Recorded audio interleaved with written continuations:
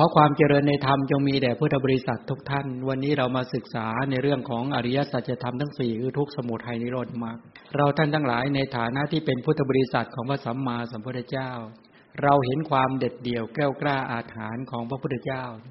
เริ่มตั้งแต่ดูสังเกตจากการที่พระองค์ทรงมีจิตใจเด็ดเดี่ยวมาแล้วตั้งแต่บำเพ็ญบารมีในการเป็นพระโพธิสัตว์ก่อนที่ยังไม่ได้ตรัสรู้เป็นพระสัมมาสัมพุทธเจ้าเวลามาศึกษาพุทธประวัติหรือพุทธจริยวัตรของพระสัมมาสัมพุทธเจ้าเนี่ยมันจะทึ่งตรงไหนรู้ไหมทึ่งตอนที่พระบรมโพธิสัตว์ที่ท่านเสด็จออกบรรพชาเนี่ยสละวังสละทรัพย์สละยศสละอำนาจสละบุตรสละภรรยาทั้งหลายเหล่านี้เป็นต้นเนี่ยจิตใจเด็ดเดี่ยวมากนั้นบุคคลที่จะสามารถสละได้อย่างนี้จิตใจเด็ดเดี่ยวทำไมท่านถึงจิตใจเด็ดเดี่ยวท่านคิดยังไงรู้ไหมท่านคิดว่าถ้าขืนอยู่ในวังเนี่ยอยู่ในทรัพย์อยู่ในยศอยู่ในอำนาจหรือมากอดคอกันอยู่กับบุตรภรรยาก็จะพากันตายอยู่อย่างเงี้ยและตนเองก็ไม่สามารถที่จะช่วยบุคคลเหล่านี้ได้เลยการสั่งสมบารมีที่เกี่ยวพันกันมากับนางยโสธราหรือนางพระนางพิมพาเป็นต้นตลอดถึงบำเพ็ญบารมีร่วมกันมากับราหุลกุมารเนี่ยถามว่าสั่งสมกันมาที่เกิดความผูกพันกันอย่างมากแต่ถึงคราวที่จะต้องการที่จะเข้าถึงสิ่งที่ยิ่งใหญ่ที่สุดเนี่ยกล้าที่จะสละความรักความผูกพันกันมาเนี่ยถามว่าพระองค์เนี่ยได้เจอนางพิมพาหรือยโสธราที่เริ่มต้นในการบำเพ็ญบารมีครั้งแรกตอนที่เป็นสุเมธาดาบทใช่ไหมตอนที่พระนางพิมพาถือดอกบัวมาถวายนั่นแหละให้กับท่านพระโพธิสัตว์ที่เป็นฤาษีก็มีจิตผูกพันแล้วก็เกื้อกูลกันมาเสียสงไขไม่ใช่น้อยเนาะชีวิตที่ผูกพันกันมาอย่างมากอย่างขนาดหนักถึงคราวที่จะบำเพ็ญเนคขมมะเพื่อต้องการจะที่ต้องแกล้วกล้าอาถรรพ์ต้องเด็ดเดี่ยวจริงๆถึงจะสามารถที่จะสละอย่างนี้เป็นต้นได้ถ้ามองดูอย่างเราท่านทั้งหลายเนี่ยเราโดยมากเราก็จมกันอยู่แล้วก็ไม่กล้าที่จะจากไม่กล้าที่จะเดินจากนะบุคคลนั้นเป็นที่รักแต่พระบรมโพธิสัตว์เนี่ยถ้าสิ่งที่จะต้องเสียสละแต่เพื่อไปพบเจอหรือไปแสวงหาสิ่งที่ยิ่งใหญ่เนี่ยท่านกล้าที่จะสละด้วยจิตใจที่เด็ดเดี่ยวแล้วก็มุ่งมั่นมากถ้าเรามองกันอย่างคนทั่วๆไปหรืออย่างปุถุชนทั่วๆไปมองว่าเป็นคนไม่รับผิดชอบแต่ถ้ามองว่าการสละการทิ้งวังการทิ้งบุตรภรรยาทั้งหลายเหล่านี้เป็นต้นที่ว่าไปรื่นรมในภัยสนเนี่ยแท้ที่จริงก็คือต้องการที่จะไปขวนขวายแสวงหามรรคสัจก็คือแสวงหาหนทางความพ้นจากกิเลสและกองทุกข์เนาะต้องการจะไป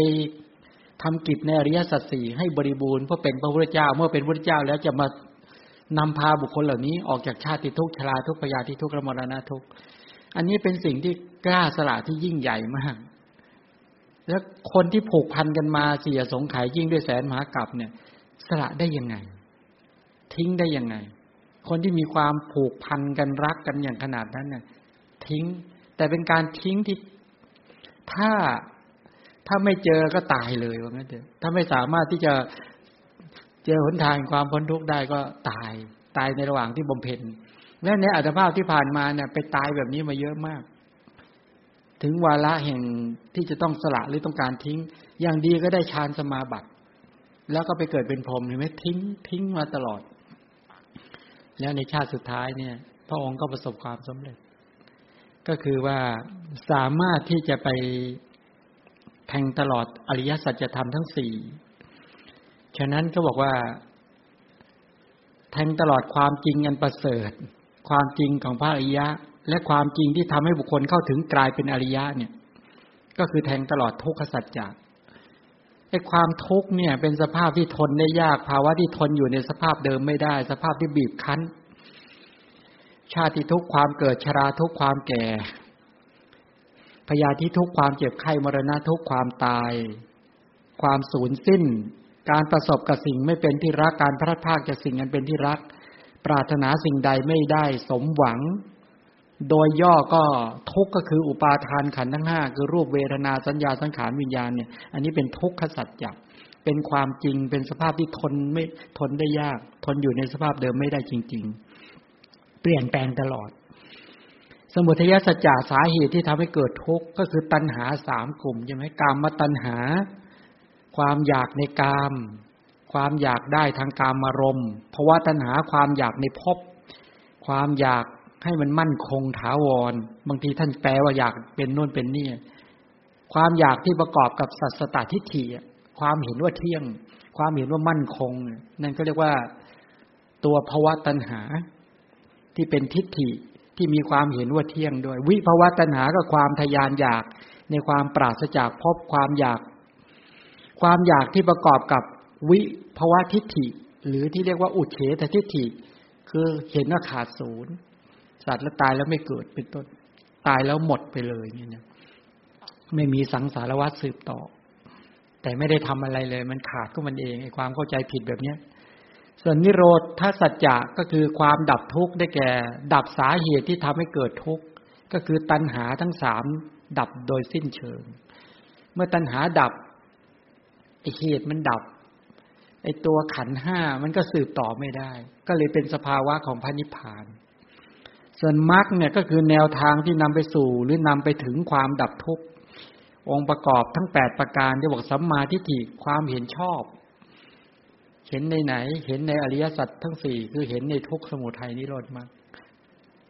สัมมาสังกัปปะความดำริในกุศลสังกัปปะ3ใช่ไหมดำริออกจากกามดำริออกจากพยาบาทดำริออกจากการเบียดเบียนก็คือดำริที่แท้จริงก็คือต้องดำรินั่นแหละเข้าถึงโลกุตระด้วยสัมมาวาจาการกล่าววาจาที่เว้นจากวจีทุจริต4ก็คือถอนสมุฏฐานที่เป็นเหตุแห่งวจีทุจริตทั้งหมดสัมมากัมมันตการกระทำที่เว้นจากกายทุจริต3ก็คือถอนกิเลสที่เป็นเหตุแห่งประพฤติกายทุจริตเป็นต้นได้สัมมาอาชีวะการเลี้ยงชีพที่เว้นจากกายทุจริต3วจีทุจริต4ก็คือละมิจฉาอาชีวะได้โดยสิ้นเชิงถอนกระทั่งรากได้สัมมาวายามะความเพียรชอบต้องไปเพียรสมบูรณ์ที่สัมมาประธานทั้ง4นั่นถึงจะเรียกเป็นความเพียรชอบสัมมาวายามะก็ได้วิริยะสัมโพชฌงค์ก็ได้ใช่ไหมวิริยินทรีย์ก็ได้วิริยะภละก็ได้หรือความเพียรที่เป็นไปในการประคองให้สติมีพละกำลังที่เป็นสติปัฏฐานเป็นต้นก็นั่นแหละสมบูรณ์ที่สัมมาประธาน4สัมมาสติตัวนี้สำคัญที่สุดเลยบริบูรณ์ในสติปัฏฐาน4เราพูดกันจังเลยว่าถึงตอนนี้องค์มรรคข้อนี้ก็หมายความว่าสามารถกำหนดหมายที่ตั้งของการเจริญสติได้ทุกประเด็นเลยเช่นกรณีที่มองไปที่โยมเนี่ยนะมองไปที่โยมอะไรดีมาคิดถึงโยมนี่อยู่ในโซมเนี่ย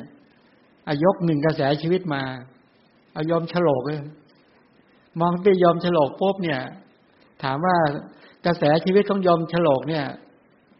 มีกี่ฐานที่จะเป็นที่ตั้งของสติอาตมาได้มี4 1กาย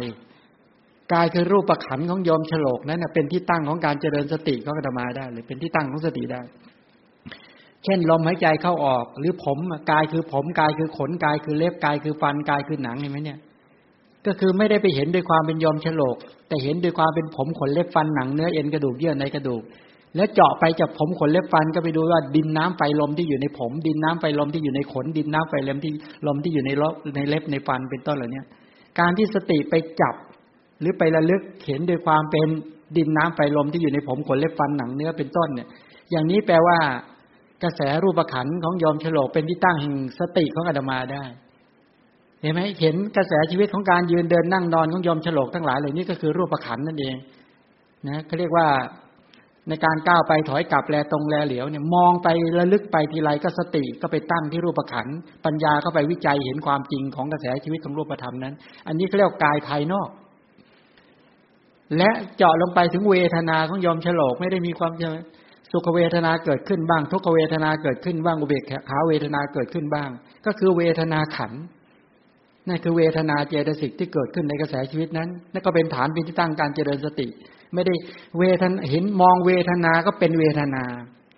มองกายก็เป็นกายไม่ได้เห็นด้วยความเป็นสัตว์บุคคลเลยนะ ไม่ได้เห็นด้วยความเป็นของเที่ยงเป็นทุกข์หรือเป็นอัตตาตัวตนเห็นด้วยความเป็นกายเห็นด้วยความเป็นผมเป็นขนเป็นเล็บเป็นฟันเป็นหนังเห็นด้วยความไม่งามไม่เที่ยงเป็นทุกข์เป็นอนัตตานี่แปลว่า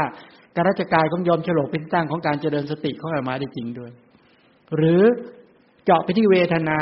ในขณะที่เกิดสุขเวทนาขึ้นทุกขเวทนาขึ้นอุเบกขาเวทนาหรือสุขทางกายหรือทุกข์ทางกายเกิดขึ้น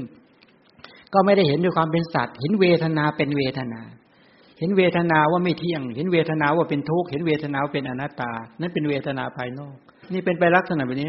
ทีนี้บางครั้งเห็นจิตในขณะที่เห็นจิตนะหรือน้อมไปที่จิตว่าในขณะที่เห็นได้ยินทั้งหลายเหล่านี้ต้นก็เป็นจิตที่ปราศจากราคะโทสะเป็นต้นหรือจิตเกิดราคะก็เข้าใจว่านั่นจิตมีราคะหรือจิตปราศจากราคะเป็นต้นก็เห็นด้วยความเป็นจิตว่านั้นไม่เที่ยงเป็นทุกข์เป็นอนัตตาเป็นต้นหรือบางครั้งเห็นยอมฉลกเกิดกำหนัดยินดีเพลิดเพลินขึ้นมาอันนั้นแปลว่าอะไรธรรมานุปัสสนาที่โรนิวรธรรมเนี่ยเกิดขึ้นเห็นไหมว่าจริงๆแล้วก็บางครั้งก็เห็นความขัดเคืองเกิดขึ้นไอ้ความขัดเคืองเป็นพยาบาทนิวรณ์ไอ้ตัวถ้าไปเห็นตัวนามธรรมที่เป็นตัวความกำหนัดขัดเคืองเกิดขึ้นมาอันนั้นเป็นเวทนาไอ้เป็นตัวธรรมานุปัสสนาอันนี้เจาะไปที่ตัวโลภะเจตสิกถ้าเจาะไปที่จิตเป็นจิตตานุปัสสนาถ้ากำหนดไปที่เวทนาที่เกิดนั้นเป็นเวทนานุปัสสนาถ้ากำหนดไปที่กรัชกายมีผมขนเล็บฟันเป็นต้นเป็นกายานุปัสสนาสรุปแล้วคือว่าในกระแสชีวิตของยอมฉลกเนี่ยมีฐานอยู่4ฐาน1กาย2เวทนา3จิต4ธรรมะในกรณีอย่างเนี้ยเป็นที่ตั้งงั้นจะมองไปที่กระแสชีวิตของยอมฉลกก็ได้มองกระแสชีวิตของทุกคนที่อยู่ในซูมนี้ก็ได้จะมองไปในส่วนไหนจะระลึกไปในส่วนไหนล้วนเป็นที่ตั้งของสติปัฏฐานนั้นสติปัฏฐานเนี่ยตัวสติจะบริบูรณ์ที่สติปัฏฐาน4ถ้ายังเห็นด้วยความเป็นสัตว์เป็นบุคคลเป็นอัตตาตัวตนเป็นหญิงเป็นชายแปลว่าฐานที่ตั้งของสติไม่เกิดไม่ได้สติไม่บริบูรณ์ถ้าสติบริบูรณ์จริงๆต้องเห็นด้วยความเป็นรูปขันธ์เนี่ยเห็นด้วยความเป็นกายเห็นด้วยความเห็นกายเป็นกายเห็นเวทนาเป็นเวทนาเห็นจิตเป็นจิตเห็นธรรมะคือนิวรณ์เป็นต้นโดยความเป็นธรรมานุปัสสนาอย่างนี้เป็นต้นอันนี้ก็ค่อยๆวิจัยแยกแยะไปนะอันนี้ต้องการให้เห็นว่าส่วนสัมมาสมาธิก็คือบริบูรณ์ที่ฌานทั้ง4อันนั้นคือมรรคทีนี้ประเด็นก็อยู่ตรงว่าในอริยสัจทั้ง4ทุกข์สมุทัยนิโรธมรรคเนี่ยการไปรู้ไปเข้าใจว่านี้ทุกข์ก็แยกแยะองค์ประกอบได้ทั้งหมดอันนี้เขาเรียกญาณปัญญาที่ไปรู้จักทุกข์จริงๆถ้าเราไม่มีญาณปัญญาตรงนี้ปุ๊บเราก็เห็นด้วยความเป็นสัตว์เป็นบุคคลแค่นั้นเองเป็นอัตตาตัวตนใช่ไหมเราไม่ได้เห็นทุกข์จริงๆถ้าเห็นทุกข์จริงๆก็คือต้องไปเห็นด้วยความเป็นกระแสชีวิตที่เป็นรูปธรรมและนามธรรมเนี่ยไปเห็นอย่างนั้นเป็นทุกข์จริงๆเห็นด้วยความเป็นกระแสชีวิตที่มีความเบียดเบียนบีบคั้นไอตัวชาติทุกข์เบียดเบียนบีบคั้นยังไงชราทุกข์เบียดเบียนบีบคั้นพยาธิทุกข์มรณะทุกข์เบียดเบียนบีบคั้นยังไงเห็นประดากระแสชีวิตของรูปธรรมและนามธรรมถูกความเกิดความแก่ความเจ็บความตายความโศกความร่ำไรรำพันไม่สบายกายไม่สบายใจความคับแค้นใจเบียดเบียนบีบคั้นเป็นไปตามสภาพทนอยู่ในสภาพเดิมไม่ได้ผุพังไปตามสถานภาพของการเป็นไปตามเหตุปัจจัยเป็นต้นเหล่านี้แล้วก็ไปเห็นสมุทัยว่ากระแสชีวิตที่กำลังดำเนินไปอยู่อย่างนี้มีสมุทัยสัจจะเป็นแดนเกิดมีกามตัณหาภวตัณหาวิภวตัณหาเป็นด่านหน้าอวิชชาตัณอุปาทานสังขารและกรรมเนี่ยแวดล้อมปิดบังอยู่อย่างนี้เป็นต้นแล้วก็ไปเข้าใจว่าถ้าดับสมุทัยสัจจะเป็นต้นได้นั่นเป็นนิโรธสัจจะข้อปฏิบัติมีสัมมาทิฏฐิที่มีการเห็นในอริยสัจสี่เห็นทุกข์สมุทัยนิโรธมรรคเป็นต้นเหล่านี้อันนั้นเป็นมรรคสัจจะนี่เรียกสัจจะญาณต้องรู้จักว่าแยกให้ออกว่านี้ส่วนนี้เป็นทุกข์นั้นทุกข์นั้นมีพยัญชนะมากมีอัฏฐะมีอักขระมากมายมีพยัญชนะมากมายมีวิธีการแสดงมากมายในเรื่องของทุกข์แม้สมุทัยก็มีพยัญชนะมากมีอักขระมากมีวิธีการแสดงพระองค์ทรงแสดงมากมายนิโรธก็มีทั้งพยัญชนะอักขระและวิธีการแสดงหลากหลายมรรคก็มีทั้งพยัญชนะอักขระ แล้ววิธีการแสดงหลากหลายสรุปแล้วคำสอนของพระพุทธเจ้า 84,000 พระธรรมขันธ์พูดเรื่องอะไรพูดเรื่องอริยสัจคือทุกข์สมุทัยนิโรธมรรคเหมือนที่พระพุทธเจ้าเข้าไปในป่าประดู่ก็หยิบ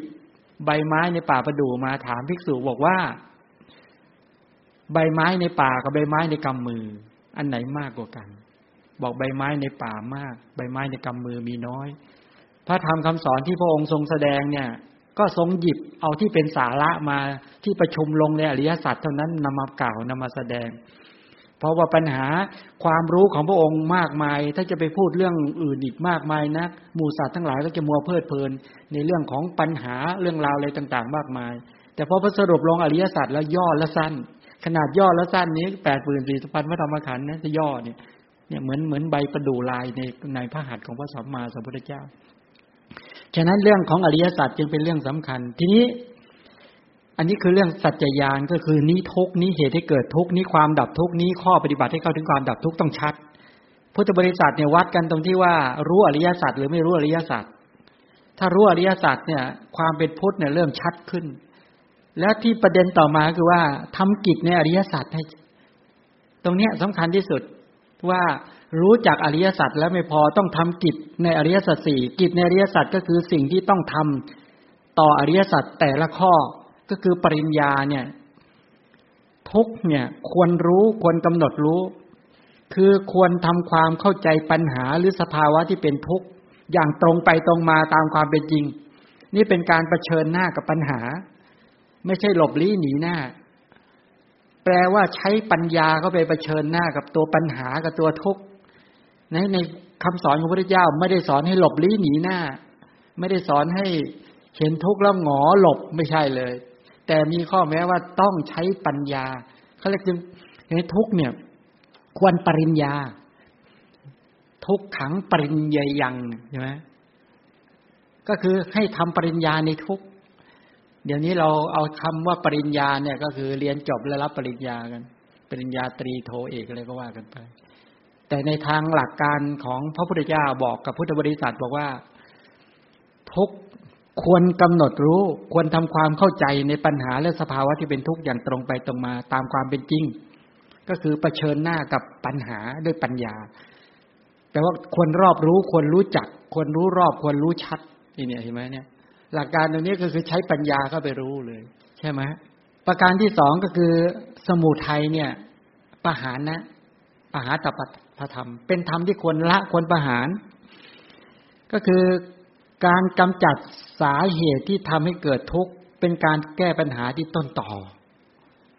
เป็นการแก้ปัญหาที่ต้นตอเลยใช่ไหมเช่นตัวกามตัณหาภวตัณหาวิภวตัณหาอันนี้ต้นตอเลยเป็นการแก้ปัญหาที่ต้นตอก็คือละควรละนี่ต้องรู้จักก่อนเนี่ยกิจส่วนตัวนิโรธควรทำให้ประจักษ์แจ้งก็คือการเข้าถึงความดับทุกข์ก็หมายถึงภาวะที่ไร้ปัญหาที่เป็นจุดมุ่งหมายเนี่ยเรียกสัจฉิกิริยาหรือสัจฉิกิริยายะก็คือควรประจักษ์แจ้งควรรู้ถึงส่วนมรรคเนี่ยควรเจริญเนี่ยเขาใช้คำว่าภาวนาที่เราชอบไปไหนไปภาวนาแต่ภาวนาของพระพุทธเจ้ากับภาวนาของเราเนี่ยมันคนละเรื่องเลยบางทีก็แปลว่าการฝึกอบรมปฏิบัติตามทางเพื่อถึงความดับทุกข์ก็หมายถึงวิธีการหรือทางที่จะนำไปสู่จุดหมายกิจนี้ต้องปฏิบัติให้ตรงกับมรรคแต่ละข้อให้ถูกต้องและการรู้จักกิจในอริยสัจ4เนี่ยเขาเรียกกิจญาณกิจญาณเนี่ยฉะนั้นสรุปก็คือว่ารู้จักอริยสัจให้ชัดแยกให้ชัดเวลาเจอคำสอนของพระพุทธเจ้าเนี่ยบางทีเราแยกไม่ออกยกตัวอย่างเมื่อวานที่พูดถึงว่าธรรมเหล่าใดมีเหตุเป็นแดนเกิดเนี่ยเราไม่รู้แล้วพระพุทธเจ้ากล่าวอะไรที่จริงถึงแม้เป็นคำของภาษาวกก็คือคำของพระพุทธเจ้านะธรรมเหล่าใดมีเหตุเป็นแดนเกิดแท้จริงนี่กล่าวเรื่องทุกข์พระตถาคตเจ้ากล่าวถึงเหตุอันนี้หมายถึงสมุทัยและความดับเหตุแห่งทุกข์นั้นอันนี้หมายถึงนิโรธอย่างเงี้ยลักษณะเนี้ยกล่าวสัจจะ3ไม่ได้กล่าวมรรคสัจจะแต่การกล่าวแค่สัจจะ3คือทุกข์สมุทัยนิโรธเนี่ยเพียงพอต่อผู้มีปัญญาระดับพระสารีบุตร ปฏิปทาถึงนิโรธคือมรรคชื่อว่ากล่าวแล้วพอกล่าวนิโรธปุ๊บก็ต้องเชื่อมโยงเหมือนเราเรียนอัฏฐะอัฏของทุกข์อัฏของสมุทัยอัฏของนิโรธอัฏของมรรคเห็นไหมยึดโยงและเชื่อมโยงกันหมดเดี๋ยวกลับไปศึกษาต่อเรื่องอัฏฉะนั้นจิตในการทำอริยสัจที่เรียกว่านี้ทุกข์นี้เหตุได้เกิดทุกข์นี้ความดับทุกข์นี้ทางแห่งความดับทุกข์เนี่ยนี่ต้องรู้จักเจอคำสอนของพระพุทธเจ้าหรือเจอเรื่องราวต่างๆเหล่านี้ต้องกำหนดว่านี้เป็นทุกข์นี้เป็นเหตุให้เกิดทุกข์หรือนี้เป็นความดับทุกข์นี้เป็นปฏิปทาทางดำเนินให้เข้าถึงความดับทุกข์ถ้าพูดงี้นะว่าอวิชชาปัจจยาสังขาราสังขารปัจจยาวิญญาณังวิญญาณปัจจยานามรูปังนามรูปปัจจยาสลายตนังสลายตนะปัจจยาผัสโสผัสสะปัจจยาเวทนาเวทนาปัจจยาตัณหาตัณหาปัจจยาอุปาทานังอุปาทานปัจจยาภโวภวะปัจจยาชาติชาติปัจจยาชรามรณังโสกปริเทวทุกขโทมนัสสะอุปายาสาปิตุเอวเวตัสสะทุกขขันธัสสะสมุทัยโหติพอตรัสแค่นี้รู้ไหมว่าตรัสทุกสมุทัยนิโรธหรือมรรคอย่างเงี้ยเดี๋ยวตอนในโพธิกถาเนี่ยที่ก็เอามาจะสวดบ่อยอวิชชาปัจจยาสังขาราสังขารปัจจยาวิญญาณังวิญญาณปัจจยานามรูปังใช่ไหมถ้ากรณีกล่าวปฏิจจสมุปบาทอย่างเงี้ยเพราะอวิชชาเป็นปัจจัยจึงมีเกิดสังขารเพราะสังขารเป็นปัจจัยจึงเกิดวิญญาณเพราะวิญญาณเป็นปัจจัยจึงเกิดนามรูปนามรูปเป็นปัจจัยจึงเกิดสลายตนะไหมเพราะอายตนะเป็นปัจจัยเกิดภาษาเป็นต้นเวทนาการแสดงปฏิจจสมุปบาทเป็นสายของสมุทัยวาระเนี่ยเป็นการแสดงทุกขสัจหรือสมุทัยสัจจะแสดงทั้งทุกข์ทั้งสมุทัยนี่นะทุกข์และสมุทัยก็ไปแยกเลยแต่เนี้ยเอาแยกโดยองค์ธรรมก็ได้เนี่ยในปฏิจจ์เห็นนี่ยังวงล้อที่ขึ้นเนี่ยวงล้อที่ขึ้นไปเห็นไหมวันนี้โยมก็ทำให้นั่นแหละเวลาเราเห็นกงล้อเนี่ยกงล้อไอ้รอบนอกเนี่ยเขาเรียกว่าอะไรเขาเรียกกงรอบนอกมีอยู่4ฝักเขาเรียกฝักมะขามถ้าเราจะเห็นตัวไม้ที่เขาไปทำเป็นกงล้อปุ๊บเนี่ยมันเชื่อมกันเนี่ยทุกขสัจนั่น1ฝักนะสมุทัยอีกฝักนึงนิโรธอีกฝักนึงแล้วมรรคอีกฝักนึงยอมอาจจะเรียงไปเองไม่เป็นไรเนี่ยคือ4ฝักทุกสมุทัยนิโรธมรรคเนี่ยมีฝักมะขามอยู่4ฝักเขาเรียกกงส่วนซี่กรรมมีอยู่12นับตั้งแต่อวิชชาเห็นไหมอวิชชาสังขารวิญญาณนามรูปสลายตนะผัสสะเวทนาตัณหาอุปาทานภพภวะนั่นเองชาติแล้วก็ชรามรณะครบ12พอดีเลย12นี่เขาเรียกว่าซี่กรรมกงแล้วก็กรรมแล้วก็ดุมตรงกลางเป็นดุมมันจะเป็นดุมมันก็มีเพลาสอดใช่ไหมล่ะล้อดุมนี้ก็คือท่านชี้ตัวสติปัฏฐานสัมมาปัฏฐานอิทธิบาทอินทรีย์พละโพชฌงค์อริยมรรคตรงนี้โพธิปักขิยธรรม37ก็เลยกลายเป็นว่าเวลาพูดถึงในเรื่องของตัวอริยสัจก็จะพูดถึงในเรื่องของทุกข์สมุทัยนิโรธมรรคอันนี้เป็นหมวดธรรมานุปัสสนา10ฐานในสติปัฏฐาน4เราได้ฟังธรรมจักรกับปวัตตนสูตรมาถ้าธรรมจักรกับปวัตตนสูตรเนี่ยพระพุทธเจ้าเนี่ยพูดถึงอริยสัจพอพูดถึงอริยสัจปุ๊บก็กระทบถึงตัวปฏิจจสมุปบาทด้วยแล้วก็กระเทือนถึงโพธิปักขิยธรรม37ประการด้วยเหมือนที่เราเรียนเรื่องของทุกขสัจเนี่ยให้สังเกตด้วยนะตัวปีรณัฏโถแปลว่าอะไรนี่ปีรณัฏโถนี่ปีรณัฏโถแปลว่าอะไรเบียดเบียนใช่ไหมอันนั้นเป็นลักษณะแห่งทุกข์แท้ๆเลยเบียดเบียนปีรณัฏโถนี่เบียดเบียนเราถูกชาติทุกข์ชราทุกข์พยาธิทุกข์มรณะทุกข์โสกปริเทวทุกขโทมนัสสะอุปายาสะอภิเยหิสัมโยคะทุกข์ปิเยหิวิปโยคะทุกข์ยัมปิฉังนรปฏิตัมปิทุกขังเบียดเบียนอะไรเบียดเบียนขันธ์5รูปขันธ์ถูกเบียดเบียนเวทนาขันธ์สัญญาขันธ์สังขารขันธ์วิญญาณขันธ์กระแสชีวิตทั้งรูปธรรมและนามธรรมถูกเบียดเบียนอย่างหนักไม่หนัก ถูกเบียดเบียนอย่างหนักเบียดเบียนมันเป็นสภาพที่ถูกเบียดเบียนอยู่แล้วทุกข์เนี่ยคำว่าทุกขังเนี่ยขังศัพท์นั้นแปลว่าว่างเปล่าเนี่ยว่างจากสัตว์บุคคลอัตตาตัวตนเนี่ยเป็นสภาวธรรมล้วนก็คือเป็นชื่อของขันธ์5เนี่ยมันว่างจากสัตว์บุคคลอัตตาตัวตนเลยว่างั้นเถอะมันเป็นสภาวธรรมเนี่ยเราได้ก้อนทุกข์กันมาได้ขันธ์5มาคนละ1ชุดบางคนไม่พออยากจะได้อีกชุดนึงเป็น10ขันธ์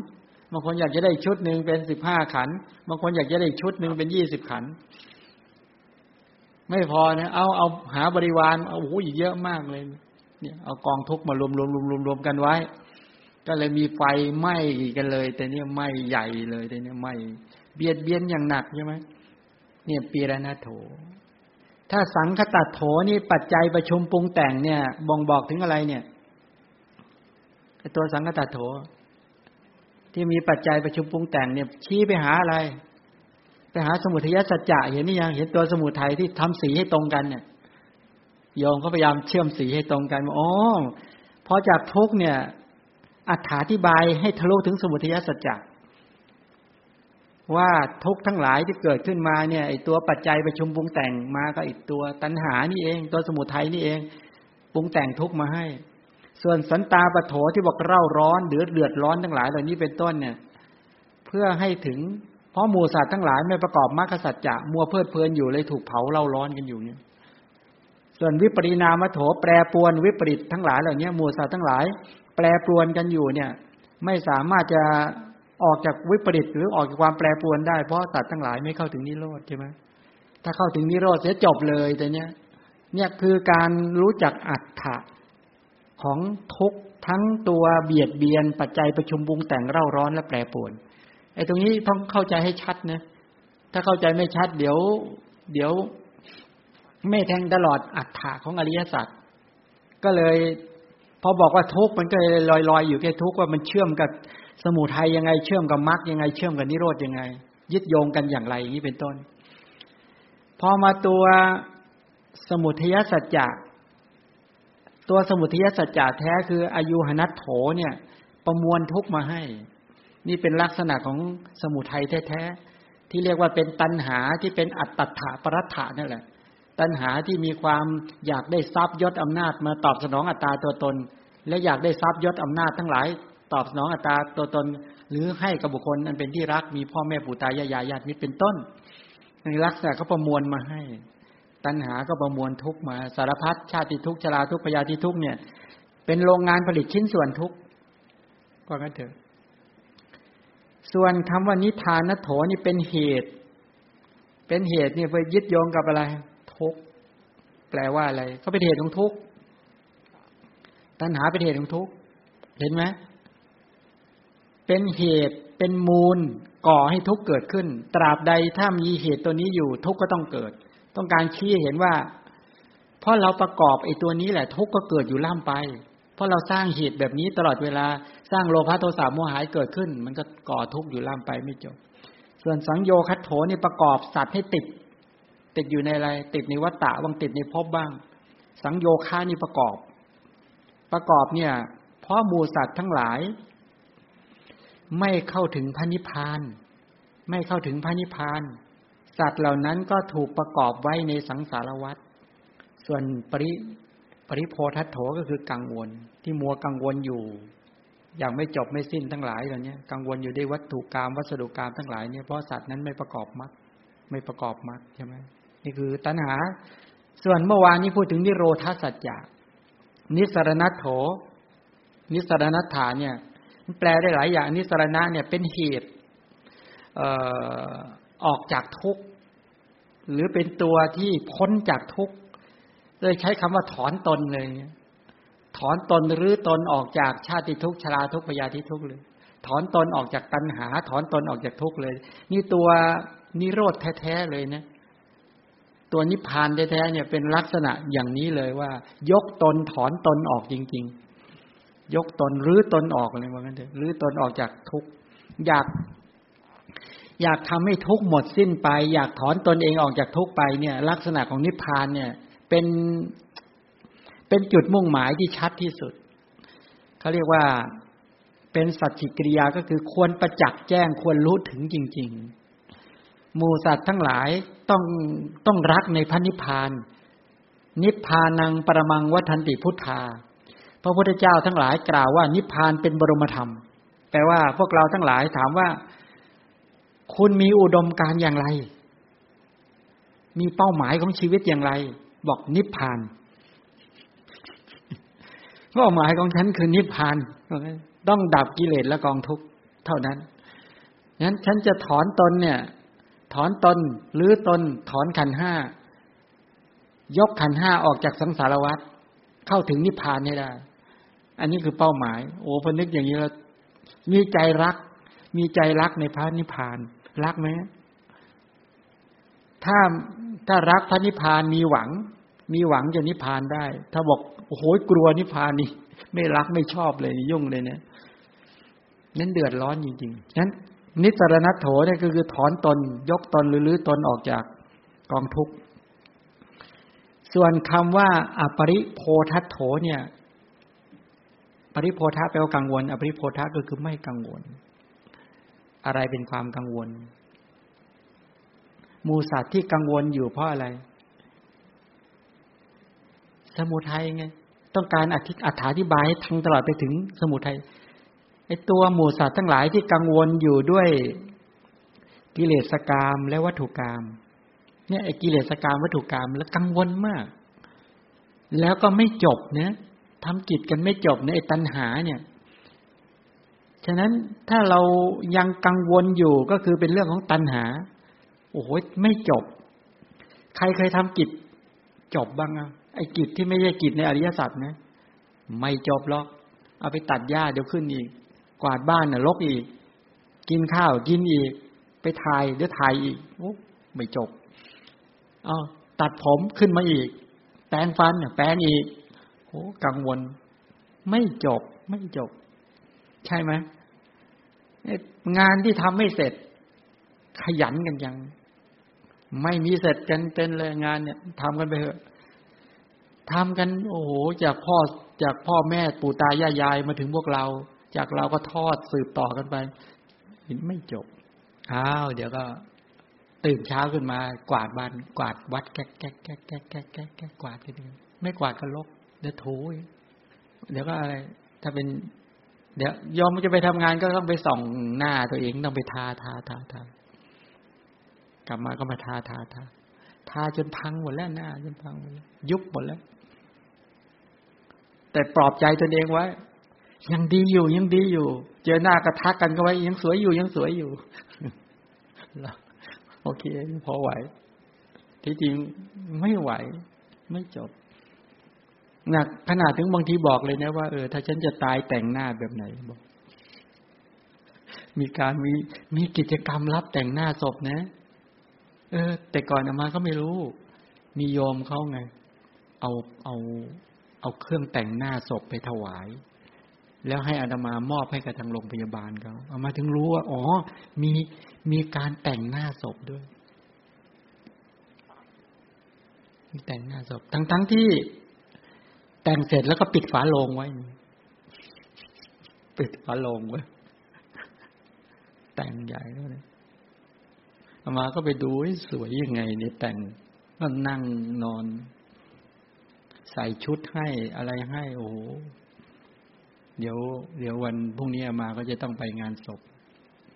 ที่พูดถึงเรื่องน้องเขยก็เนี่ยทำท่ายื้อกันยังไงก็ไม่ไหว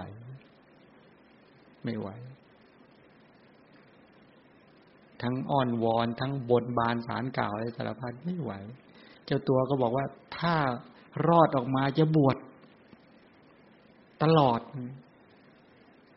ก็มัจจุราชก็บอกไม่ยอมจะบวชนะเขาบอกไม่ทันแล้วมาต่อรองกับฉันไม่ได้คือต้องตายเห็นไหมชีวิตนั้นเอาอะไรมาต่อรองก็ไม่ยอมหรอกถึงเวลาเรียบร้อย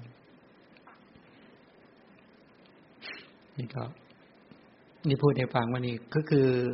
มรณะทุกข์มรณะทุกข์ เดี๋ยวเวลาจะไปเผากันก็ทำท่าร้องไห้กันพักแล้วก็เดี๋ยวมีปัญหาใหม่มารุมเร้าก็ลืมกันไปไอ้ปัญหาเก่าที่ก็ไม่สะสางไม่ดึงขึ้นมาวิจัยแยกแยะอะไรแล้วก็ทับถมกันไปแล้วก็งงไปในชีวิตอย่าไปเจอกันใหม่ผูกพันกันต่ออีกไปเจอในฐานะอะไรก็ไปผูกพันกันในฐานะนั้นเพราะไม่ได้ชำระไม่ได้ดึงไม่ได้ใช้สติดึงมาใช้ปัญญามาวิจัยแยกแยะทุกนั้นให้ชัดใช่ไหมฉะนั้นตัวอปริโพธะเนี่ยก็แปลว่าไม่กังวลก็คือว่าตัดสมุทัยสัจจะเป็นสภาพที่ดับสมุทัย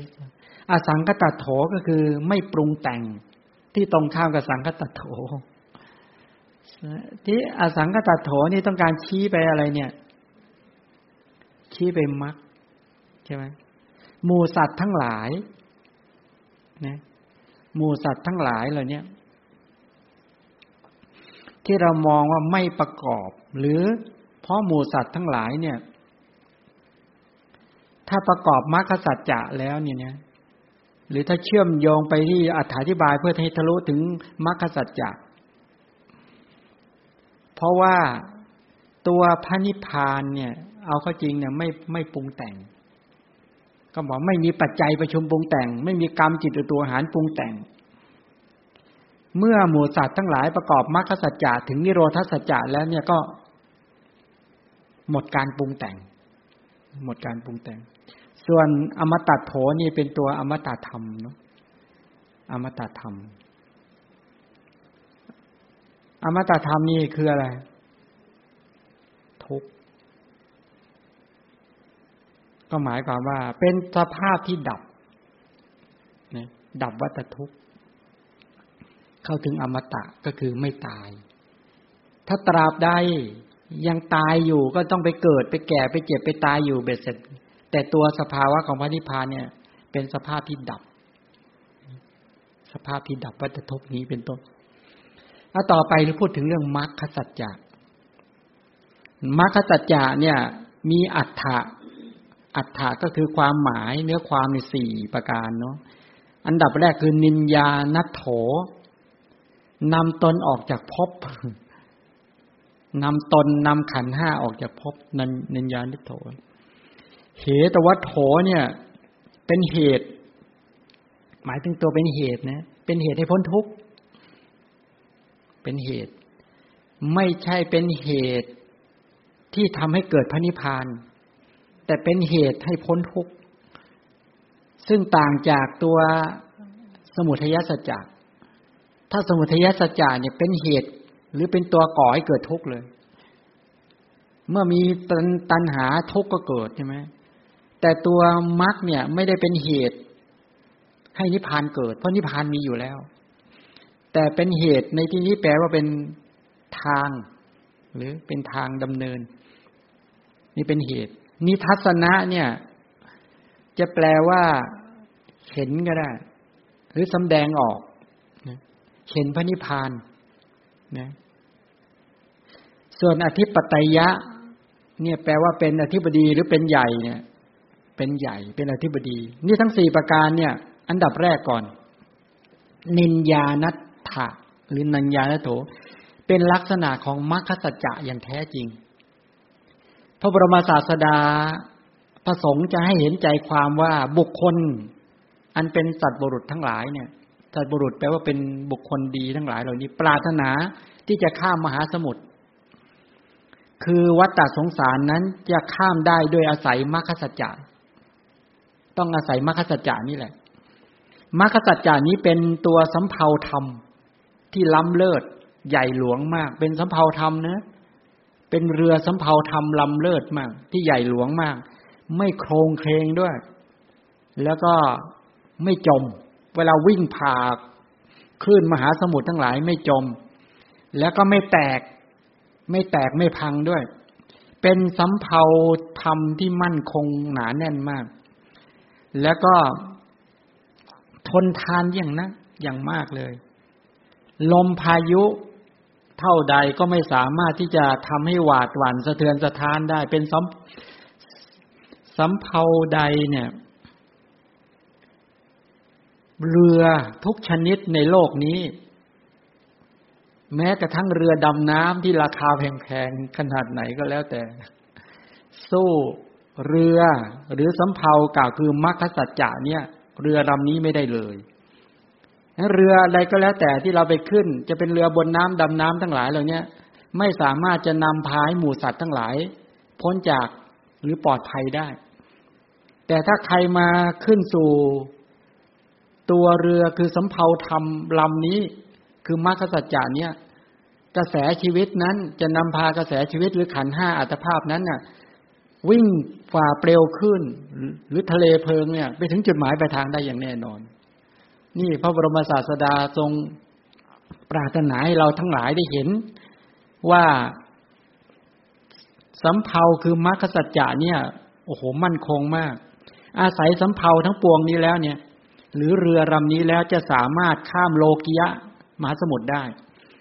นั้นการจะข้ามมหาโลกียะมหาสมุทรได้นั้นน่ะต้องข้ามได้ด้วยสำเภาคือมรรคสัจจะนี้อย่างเดียวเท่านั้นฉะนั้นโลกียะมหาสมุทรที่มีน้ำกล่าวคือปริเทวทุกข์เนี่ยและโทมนัสทุกข์และอุปายาสทุกข์เป็นต้นเนี่ย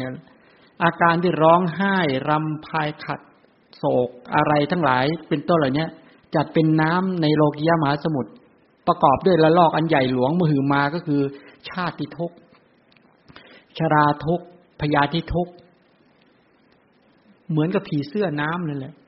แล้วเหมือนปลาร้ายเป็นต้นเหล่านี้อันมากมายกล่าวคืออะไรอ่ะราคะความกำหนัดโทสะความโกรธโมหะความหลงหรือมิจพวกมัจฉริยธรรมทั้งหลายโลกียะมหาสมุทรคืออกุศลธรรมทั้งหลายเหล่านี้เป็นเหมือนตัวโลกียะมหาสมุทรเป็นมหาสมุทรเช่นกามโมฆะพโวฆะทิฏโถฆะอวิชโชฆะนี่โอฆะคือกามคือกิเลสราคะห่วงน้ำก็คือราคะห่วงน้ำคือทิฏฐิความเห็นผิดห่วงน้ำคือตัวอวิชชาห่วงน้ำคือตัวตัณหาทั้งหลายเหล่านี้เป็นต้นเนี่ยก็คือกิเลสทุกชนิดแต่เป็นห่วงน้ำทีนี้การที่เราจะสามารถข้ามโอคะข้ามตัวโลกียะมหาสมุทรเหล่านี้เข้าไปถึงโลกุตระเป็นต้นได้ก็ต้องอาศัยนี่แหละตัวสำเภาลำนี้คือมรรคสัจจะนี่แหละเขาบอกว่าโลกียะมหาสมุทรก็คือกามภูมิรูปภูมิและรูปภูมิเนี่ยล้ำลึกมากน่ากลัวมากเรือลำอื่นนอกจากมรรคสัจจะแล้วไม่อาจจะข้ามได้ข้ามไปก็เป็นอันตรายแตกทำลายด้วยคลื่นแรงลมทั้งหลายเหล่านี้ไม่ว่าจะเป็นเสาเรือทั้งหลายเหล่านี้เป็นต้นหักกระเด็นไม่ทนทานฝูงหมู่สัตว์ทั้งหลายก็พากันพินาศแล้วก็เป็นอาหารของพวกเต่าพวกปลาร้ายทั้งหลายเหล่านี้เป็นต้นฉะนั้นท่านก็เลยกล่าวบอกว่าสำเภาอันอุดมก็คือมรรคสัจจะเนี่ยเป็นตัวเรือที่มีความสมบูรณ์มากที่สุดที่จะสามารถผ่านฝ่าเกลียวคลื่นหรือแรงลมเข้าไปถึงจุดหมายปลายทางได้อันนี้แหละเป็นอัตแห่งมรรคสัจจะอันดับแรกเป็นมรรคสัจจะแท้ที่พระบรมศาสดาปรารถนาให้เราท่านทั้งหลายประกอบสำเภาลำนี้ให้ได้สัมมาทิฏฐิสัมมาสังกัปปะสัมมาวาจาสัมมากัมมันตะสัมมาชีวะสัมมาวายามะสัมมาสติสัมมาสมาธิยกตัวอย่างเช่นสติเวลาเรามีสติไปกำหนดที่กายที่เวทนาที่จิตที่ธรรมะไอ้ตัวสตินี่แปลว่าเรากำลังประกอบมรรคนะมีสติเกิดขึ้นปัญญาเกิดขึ้นความเพียรเกิดขึ้นนี่แปลว่าเราประกอบแต่ในขณะที่เรายังประกอบไม่ดีปุ๊บเนี่ยเราจะเจอราคะโทสะโมหะทำลายแล้วก็แตกไปใช่ไหมแล้วก็ประกอบใหม่โดนทำลายอยู่เรื่อยเลยแต่ถ้าตราบใดเนี่ยถ้าสามารถทำเรือลำนี้อย่างแข็งแรงและมั่นคงแล้วเป็นสติปัฏฐานเป็นสัมมาปัฏฐานเป็นอิทธิบาทเป็นอินทรีย์เป็นพละเป็นโพชฌงค์เป็นอริยมรรคเป็นองค์มรรคแล้วเช่นเจริญสติสัมโพชฌงค์ใช่ไหมนี่เจริญสติสัมโพชฌงค์อาศัยวิเวกอาศัยวิราคะอาศัยนิโรธะเนี่ยน้อมไปเพื่อการถ่ายถอนหรือเพื่อการสลัดถ่ายถอนกิเลสเนี่ยนั้นตัวสติที่เกิดขึ้น นะตัวสติที่เกิดขึ้นมาเนี่ยถามว่าธรรมมันเป็นที่ตั้งของสติมีอยู่ใช่ไหมการที่เราไปตั้งมั่นในกายในเวทนาในจิตในธรรมะเป็นต้นเหล่านี้สติไปตั้งมั่นความเพียรที่สร้างสรรค์เกิดขึ้นปัญญาที่เกิดขึ้นนี่แปลว่าเราเริ่มประกอบสำเภาหรือมรรคสัจจะนี้นี่ก็ย้อนถามพวกเราว่าสำเภาธรรมลำนี้ของพวกเราแข็งแรงดีไหมเริ่มประกอบทุกวันหรือเปล่าทำทุกวันไหมหรือว่าทำเสร็จแล้วก็ทุบทิ้งทำเสร็จแล้วก็ทุบทิ้งตรงนี้เป็นเรื่องท้าทายว่าออกจากฝั่งหรือยังตอนนี้ออกหรือยังหรือยังประกอบอยู่เลยยังไม่ได้ออกฝั่งเลยออกหรือยังเริ่มออกยังออกมาแล้ววนกลับไหมไม่วนกลับตรงนี้แหละเป็นอันดับแรกประการที่สองก็คือว่าเหตวัตโถเนี่ยต้องการอธิบายตลอดถึงสมุทัยสัจจะบุคคลที่จะข้ามทะเลมหาสมุทรก็เพราะมีเหตุผลก็คือว่าอะไรทำให้เราออกจากฝั่งไม่ได้อะไรที่เป็นทำให้เราเนี่ยพ้นทุกข์ไม่ได้เหตุผลที่เราออกไม่ได้และข้ามไปไม่ได้ก็เพราะมีอัธยาศัยอยู่ด้วยมูลเหตุก็คือตัณหาถูกตัณหาเนี่ยย่ำยีจิตสันดานอยู่เป็นนิดไม่มีปัญญาที่จะพิจารณาโทษของตัณหานั้นได้อุปาทานก็เข้ามาอุดหนุนให้มีกำลังแก่ตัณหาก็ทำให้ตัณหามีกำลังแก่กล้าขึ้นองค์ปัญญาทั้งหลายก็หักรานลงเลยไม่สามารถที่จะเกิดขึ้นมาได้ฉะนั้นถ้าหากว่าไปแสวงหาสำเภาคือมรรคสัจจะหรือหามรรคไม่ได้ถ้าหามรรคไม่ได้ก็ไม่สามารถที่จะพ้นหรือออกจากทุกข์ได้ถ้ามีองค์ปัญญาคือสัมมาทิฏฐิที่เกิดขึ้นในขันธสันดานพิจารณาเห็นว่าตัณหาเป็นเหตุให้เกิดทุกข์เป็นภัยเป็นอุปัฏฐวะต่างๆเห็นโทษของตัณหาแล้วอุตสาหะปฏิบัติตามมรรคสัจจะแล้วก็หาสำเภาก็คือมรรคสัจจะได้แล้วก็จะลื้อจะขนจะข้ามเอาตนเองให้พ้นจากโลกียมหาสมุทรได้มันมูลเหตุคือตัณหาจะถูกย่ำยีได้เนี่ยก็ต้องอาศัยมรรคสัจจะหรือปฏิบัติตามมรรคสัจจะเท่านั้นถึงจะสามารถย่ำยีตัวตัณหานั้นได้ฉะนั้นจึงต้องประกอบเหตุให้ถูกแทนที่จะไปประกอบเหตุแห่งทุกข์ให้ท่านทั้งหลายมาประกอบเหตุก็คือทำมรรคให้เกิดขึ้นถึงจะเป็นเหตุแห่งการพ้นทุกข์ได้ถ้าเราหามรรคไม่เจอประกอบมรรคไม่เป็นไม่สามารถที่จะประชุมตัวมรรคมีสัมมาทิฏฐิเป็นต้นได้จบเลยนะถามว่าตอนนี้เราหาสัมมาทิฏฐิได้หรือยังหาได้หรือยังถ้าหาสัมมาทิฏฐิไม่ได้เราก็หาไอ้องค์สำคัญในการที่จะประกอบสัมเภาธรรมไม่ได้แล้วเราก็ไม่สามารถที่จะปฏิบัติเพื่อจะเป็นเหตุให้พ้นทุกข์ได้ก็เลยไปทำเหตุให้เกิดทุกข์ฉะนั้นอัธยาศัยของหมู่สัตว์ทั้งหลายเนี่ยมันคุ้นเคยมากกับตัวเหตุที่ทำให้เกิดทุกข์คุ้นเคยกับตัณหาคุ้นเคยกับสมุทัยและไม่ใช่มีแต่ตัณหาอย่างเดียวนะอุปาทานเข้ามาหนุนทันทีเวลามีตัณหาเกิดขึ้นมาพอมีความอยากปุ๊บความยึดมั่นมาไหมความยึดมั่นถือมั่นมาพอความยึดมั่นถือมั่นมาอะไรตามมาอีกอะไรตามมาอีกนะโมหะความไม่รู้แล้วปรุงแต่งต่อเลยแต่นี้เป็นสังขารทำกรรมต่อเป็นกรรมนำอะไรเกิดมาสร้างทุกข์นี่ไงขันธสันดานอัธยาศัยของหมู่สัตว์ทั้งหลายเนี่ยชำนาญในการก่อเหตุให้เกิดทุกข์นั้นการที่จะมาสร้างเหตุให้เข้าถึงนิโรธเนี่ยหรือเหตุให้พ้นทุกข์เนี่ยต้องหาสัมมาทิฏฐิให้เจอต้องหาตัวสัมมาสติให้เจอต้องหาสัมมาวายามะสัมมาสมาธิสัมมาสังกัปปะสัมมาวาจาสัมมากัมมันตะเป็นต้นเหล่านี้ให้เจอแล้วก็ประกอบให้เร็ว ถ้าหามรรคไม่เจอประกอบมรรคไม่ได้ไอ้ตัวเหตุของทุกข์คือตัณหาตัวสมุทัยมันจะมาแทนที่เพราะมันคุ้นเคยอยู่แล้วแล้ววันหนึ่งสังเกตดูไหมว่าเราประกอบสมุทัยสัจจะเราไปเจริญสมุทัยสัจจะเราไปสร้างเหตุของทุกข์มากกว่าเหตุให้พ้นทุกข์ฉะนั้นเหตุวัฏโถเนี่ยเป็นเหตุให้พ้นทุกข์เนี่ยต้องการอธิบายให้ทะลุทะลวงไปจนถึงตัวตัณหาระวังให้ดีในการดำเนินชีวิตแทนที่ท่านทั้งหลายจะประกอบเหตุปัจจัยให้พ้นทุกข์กลับไปประกอบเหตุเป็นปัจจัยให้เกิดทุกข์ใช่ไหมล่ะมันเป็นเหตุให้ถึงนิพพานกับเหตุให้ถึงทุกข์เหตุให้ทุกข์เกิดไอ้ตัวสมุทัยสัจจะเนี่ยมันเป็นเหตุเป็นโรงงานเป็นตัวเหตุเป็นตัวประมวลทุกข์มาให้นำทุกข์มาให้แล้วเป็นเหตุให้ถึงทุกข์เป็นเหตุให้ทุกข์เกิดด้วยเป็นเหตุให้ทุกข์เกิดขึ้นด้วย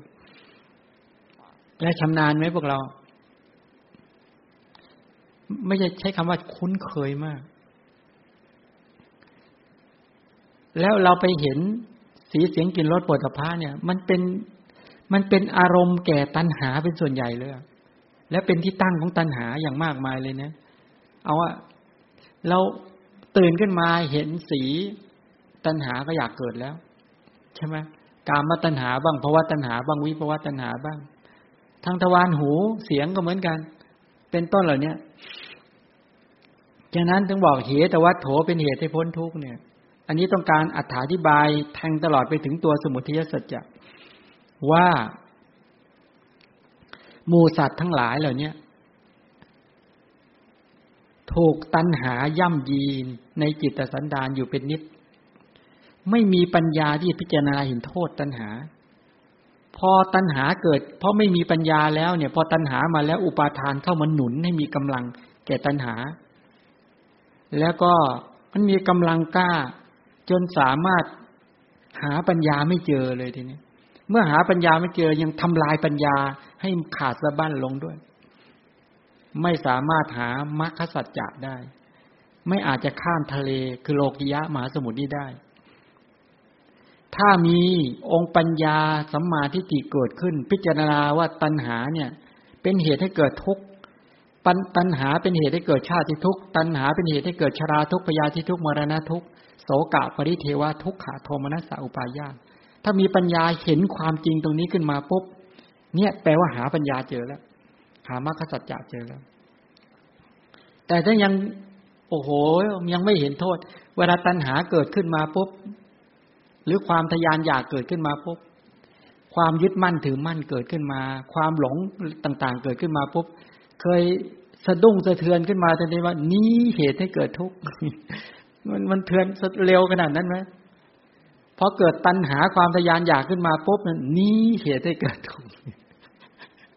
มันปัญญามันเข้ามาแทนที่มันเห็นความจริงของชีวิตว่านี้เหตุให้เกิดทุกข์นี้เหตุให้เกิดชาติทุกข์นะนี้เหตุให้เกิดชราทุกข์นี้เหตุให้เกิดพยาธิทุกข์นี้เหตุให้เกิดมรณะทุกข์เคยขนาดนั้นไหมพอตัณหาความทะยานอยากอุปาทานความยึดมั่นถือมั่นเกิดขึ้นการปรุงแต่งอวิชชาความมืดบอดเกิดขึ้นก็สะเทือนใจทันทีว่านี้ทุกข์นี้เหตุให้เกิดทุกข์ถ้าไปเห็นอย่างนี้แปลว่าอะไรเห็นสัมมาทิฏฐิทีนี้สัมมาทิฏฐิจะเกิดขึ้นมาได้ต้องตั้งอยู่บนสมาธิตั้งอยู่บนมีสติใช่ไหมกำหนดหมายที่ชัดมีความเพียรประคองใจได้อย่างแข็งแรงและมั่นคงจนสามารถไปเห็นตัณหามันมีโทษจริงๆอุปาทานมีโทษจริงๆไหมอวิชชามีโทษจริงๆมันเป็นเหตุของทุกขสัจจะอย่างแท้จริงมันก่อกองทุกข์อย่างมากมายแล้วนับตั้งแต่วันนี้เป็นต้นไปจะไม่ให้เกิดขึ้นถ้าอย่างเงี้ยมีหวังยังพอหวังได้แต่ว่าโอ้โหไม่รู้เรื่องเลยไงไม่รู้เรื่องจบงั้นไปตั้งนานแล้วกว่าจะรู้ตัวผ่านไป2 ชั่วโมงโหเหนื่อยเลยแต่เนี้ยเคยเป็นไหมพอไปเจอสถานการณ์ใดๆไปเสร็จปุ๊บโหยถูกตัณหามันเคี้ยวกินย่ำยีลืมเนื้อลืมตัวเครียดกุ้มทุกข์ทั้งหลายเหล่านี้ไปเสร็จพอผ่านไป2 ชั่วโมงเสียท่ามันซะแล้วเสียท่าซะแล้ว ก็ยังดีนะ2 ชั่วโมงยังรู้ตัวบางคนผ่านไป 2-3 วันยังไม่รู้ตัวยังจะเล่นงานก็อยู่เลยนั่นอุปัฏฐวะต่างๆเป็นโทษของตัณหาดังนั้นต้องอุตสาห์ปฏิบัติตามมรรคสัจจะหาสำเภาคือมรรคสัจจะได้แล้วก็จะลื้อแล้วก็จะขนจะข้ามนะนำอัตภาพนำกระแสชีวิตคือขันธ์5เนี่ยให้พ้นจากโลกิยะมหาสมุทรได้ไอ้มูลเหตุคือตัณหาเนี่ยมันจะย่ำยีเราไม่ได้อาศัยปฏิบัติตามมรรคสัจจะนี่แหละพระบรมศาสดามีพระประสงค์จะให้เห็นความชัดตลอดถึงสมุทัยสัจจานี้จึงแสดงอัฏฐะว่าเหตวัฏโถ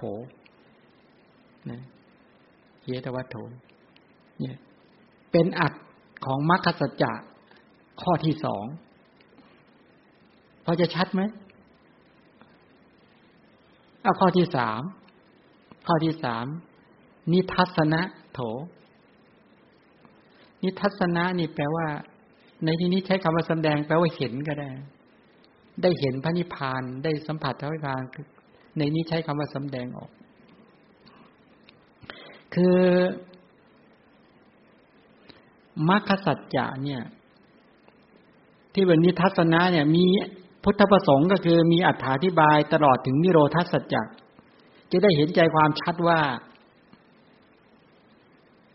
มรรคสัจจานี้เป็นอุบายที่จะแสดงให้เห็นประจักษ์แจ้งซึ่งนิโรธสัจจะเป็นอุบาย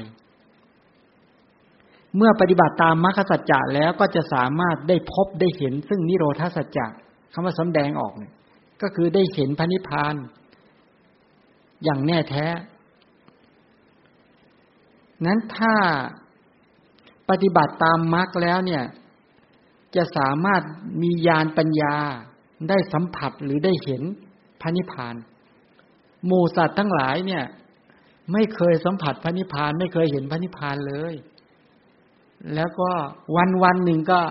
หมกมุ่นอยู่กับทุกข์เห็นทุกข์นะสัมผัสกับทุกข์ไม่สามารถที่จะยกจิตเนี่ยออกจากขันธ์5ได้ไม่สามารถที่จะยกจิตออกจากอายตนะภายนอกภายในเป็นต้นได้ก็อยู่กับสีเสียงกลิ่นรสโผฏฐัพพะที่เป็นกามธรรมเป็นโลกิยะอยู่แค่นี้เองอ่ะไม่มีโอกาสได้ไปสัมผัสหรือเห็นโลกุตระเลยเพราะหมู่สัตว์ไม่ประกอบมรรคสัจแต่ถ้าหากว่าประกอบมรรคสัจจะมีปัญญาจนสามารถเห็นโทษของขันธ์5ละสมุทัยได้จิตมันก็จะน้อมออกจากทุกข์เบื่อหน่ายในทุกข์น้อมเข้าไปในพระนิพพานเพราะสัตว์ได้สัมผัสหรือได้เห็นพระนิพพานตราบใดกิเลสมันถึงจะหลุดใช่ไหมกองทุกข์มันถึงจะสงบฉะนั้นตัวนิทัศนะเนี่ยนิทัศนโถเนี่ยการที่ว่าจะเห็นใจความชัดว่ามรรคสัจจานี้เป็นข้อปฏิบัติเป็นอุบายที่จะแสดงให้เห็นประจักษ์แจ้งซึ่งนิโรธสัจจะเมื่อปฏิบัติตามมรรคสัจจะแล้วก็จะสามารถได้พบได้เห็นซึ่งนิโรธสัจจะคือพระนิพพานอย่างแน่แท้พระบรมศาสดาประสงค์ให้เห็นใจความแทงตลอดถึงนิโรธสัจจะจึงแสดงอัฏฐะว่านิโรธสัจจะนี่เป็นข้อที่3ด้วยการแบบนี้อันสุดท้ายข้อที่4อธิปไตยะเป็นอธิบดีอันนี้ต้องการปฏิบัติตามมรรคนี้ฉะนั้นเขาจึงอุปมาเหมือนกับโอสถหรือยาหรือมนต์วิเศษสำหรับที่จะระงับพิษหรือมิฉะนั้นประดุจเหมือนท่อทานน้ำฝนตกลงมาอันดีนี่แหละยังพืชข้าวกล้าให้มีผลบริบูรณ์ให้ปราศจากภัยเป็นต้นมรรคสัจจะนี้เป็นใหญ่ในการระงับทุกข์ฉะนั้นการจะระงับชาติทุกข์ชราทุกข์พยาธิทุกข์มรณะทุกข์ความโศกความร่ำไรรำพันทั้งหลายเหล่านี้เป็นต้นถ้ามองถึงเป็นยาเนี่ยอันนี้จะเห็นชัด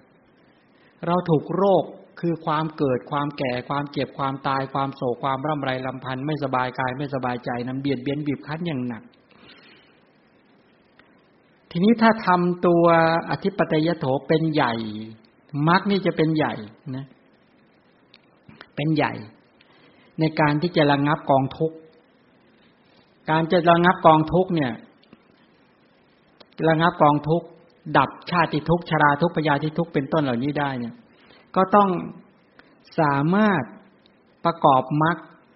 จนเป็นอธิบดีและเป็นใหญ่เมื่อประชุมองค์มรรคคือสัมมาทิฏฐิสัมมาสังกัปปะสัมมาวาจาสัมมากัมมันตะสัมมาชีวะสัมมาวายามะสัมมาสติสัมมาสมาธิเนี่ยจนเป็นใหญ่แล้วก็บริบูรณ์เต็มที่แล้วเขาจะระงับชาติทุกข์ทำทุกข์เหล่านั้นให้ดับศูนย์และให้หมดกำลังลงก็แปลว่ามรรคนั้นไปประชุมในโลกุตระเป็นใหญ่ได้สัมผัสพระนิพพานกองทุกข์ทั้งหลายเหตุให้เกิดทุกข์ทั้งหลายก็ถูกละกองทุกข์ทั้งหลายก็ดับสูญสิ้นไปนี่เป็นใหญ่ในกรณีแบบนี้สรุปตรงนี้ก็คือว่าอัดของทุกข์สมุทัยนิโรธมรรคก็เลยจบพอจะเข้าใจนะที่ประเด็นอธิบายต่อมันเชื่อมกันยังไงใช่ไหมทั้งทุกข์สมุทัยนิโรธมรรคปฏิจจสมุปบาทแล้วก็ตัวสติปัฏฐานสมปัฏฐานอิทธิบาทที่เราดูว่าเราดูในปฏิจจ์ก่อนอวิชชาสังขารตัณหาอุปาทานภวะเห็นยังอวิชชาตัณหาอวิชชาสังขารตัณหาอุปาทาน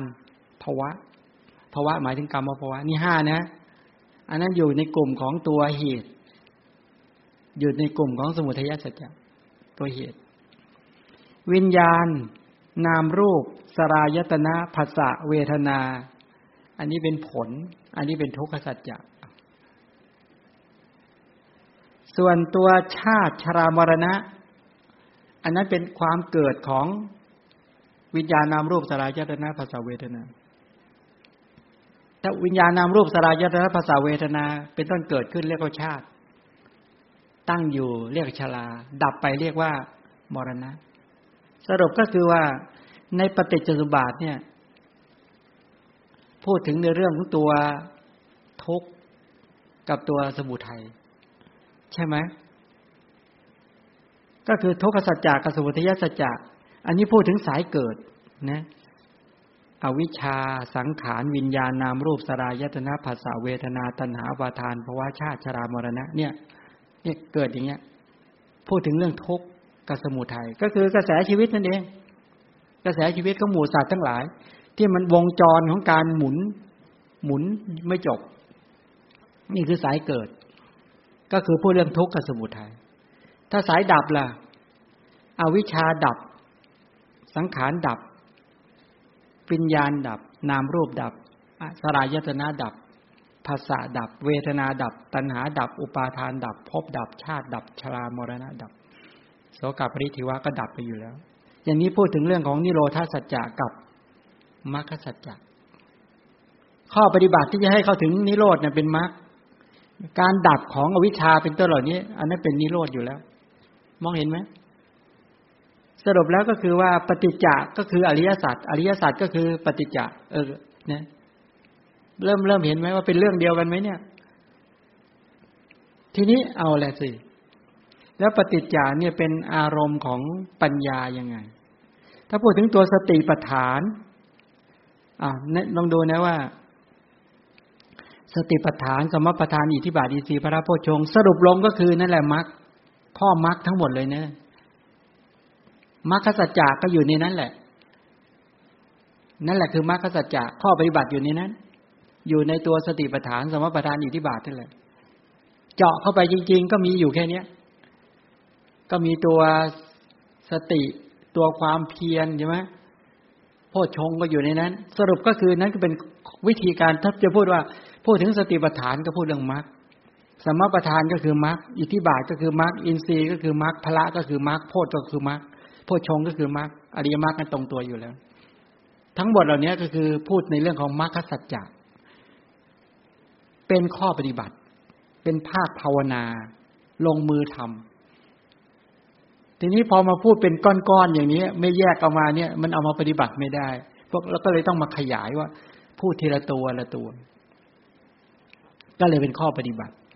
ทีนี้ถามว่าเวลาสติเกิดขึ้นสติกำหนดอะไร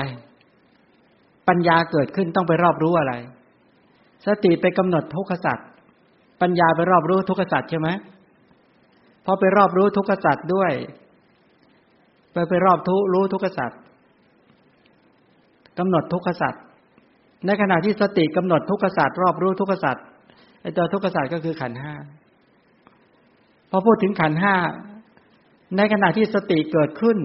ปัญญาเกิดขึ้นความเพียรเกิดขึ้นสมาธิความตั้งมั่นเกิดขึ้นในใจในขณะนั้นแปลว่าอวิชชาเกิดไหมอวิชชาก็ไม่เกิดสังขารก็ไม่เกิดใช่ไหมเป็นต้นเหล่านี้สายเกิดของปฏิจจะไม่เกิดแล้วดำเนินไปสู่สายดับนะตอนนั้นนะดำเนินไปสู่สายดับในขณะที่สติเกิดขึ้นแปลว่ากำลังอบรมมรรคเจริญมรรครอบรู้ทุกขสัจป้องกันไม่ให้สมุทัยสัจจะเกิดขึ้นและจุดหมายเพื่อนิโรธสัจจะสรุปแล้วก็คือวงจรของปฏิจจะเนี่ยหยุดหมุนในขณะที่สติปัฏฐานเกิดแต่เวลาใดสติปัฏฐานไม่เกิดอวิชชาตัณหาอุปาทานมาเกิดแทนปุ๊บปฏิจจะสายเกิดหมุนต่อนะสมมุตินี่เป็นอย่างนี้บางทีเราเข้าใจ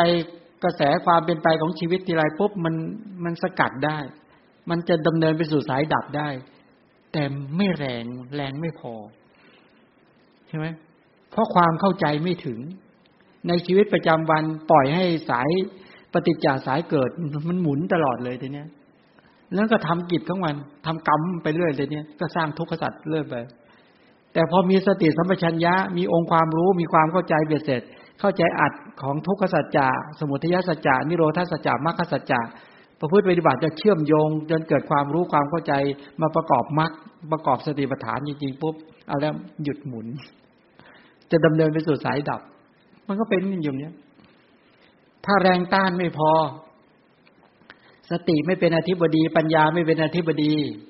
ความเพียรไม่เป็นอธิบดีเป็นต้นเหล่านี้ไม่เป็นใหญ่ไม่สามารถที่จะสกัดกั้นหรือไม่สามารถสร้างเหตุให้พ้นทุกข์ได้ก็สร้างเหตุให้เกิดทุกข์มรรคไม่แข็งแรงที่ผ่านมาเป็นแบบนี้มรรคสัจจะเนี่ยเราประกอบมรรคกันอ่อนแอมากอันนี้เป็นปัญหามากเลยอ่อนแอจริงๆฟังกันวันนี้เบ็ดเสร็จเหมือนจะเข้าใจพอเสียงพระธรรมหายไปก็กลับไปเป็นสมุทัยสัจจะอ่อนแอมากจริงแล้วมันรู้สึกเรายอมจำนนว่าเหมือนแพ้ภัยจริงๆเช่นบางคนเห็นหน้าลูกแล้วไม่ได้เลยโกรธเครียดทุกทีเลยหรือบางคนเห็นแล้วกำหนัดยินดีเพลิดเพลินทุกทีเลยเนี่ยมันเห็นแล้วไม่สามารถที่จะเจริญมรรคสัจจะได้บางคนเห็นหน้าเพื่อนเห็นหน้าอะไรต่างๆโอ้มันแพ้ภัยทุกทีเลยเป็นไหมอาการแบบนี้เป็นเยอะไหมอันนี้ก็เลย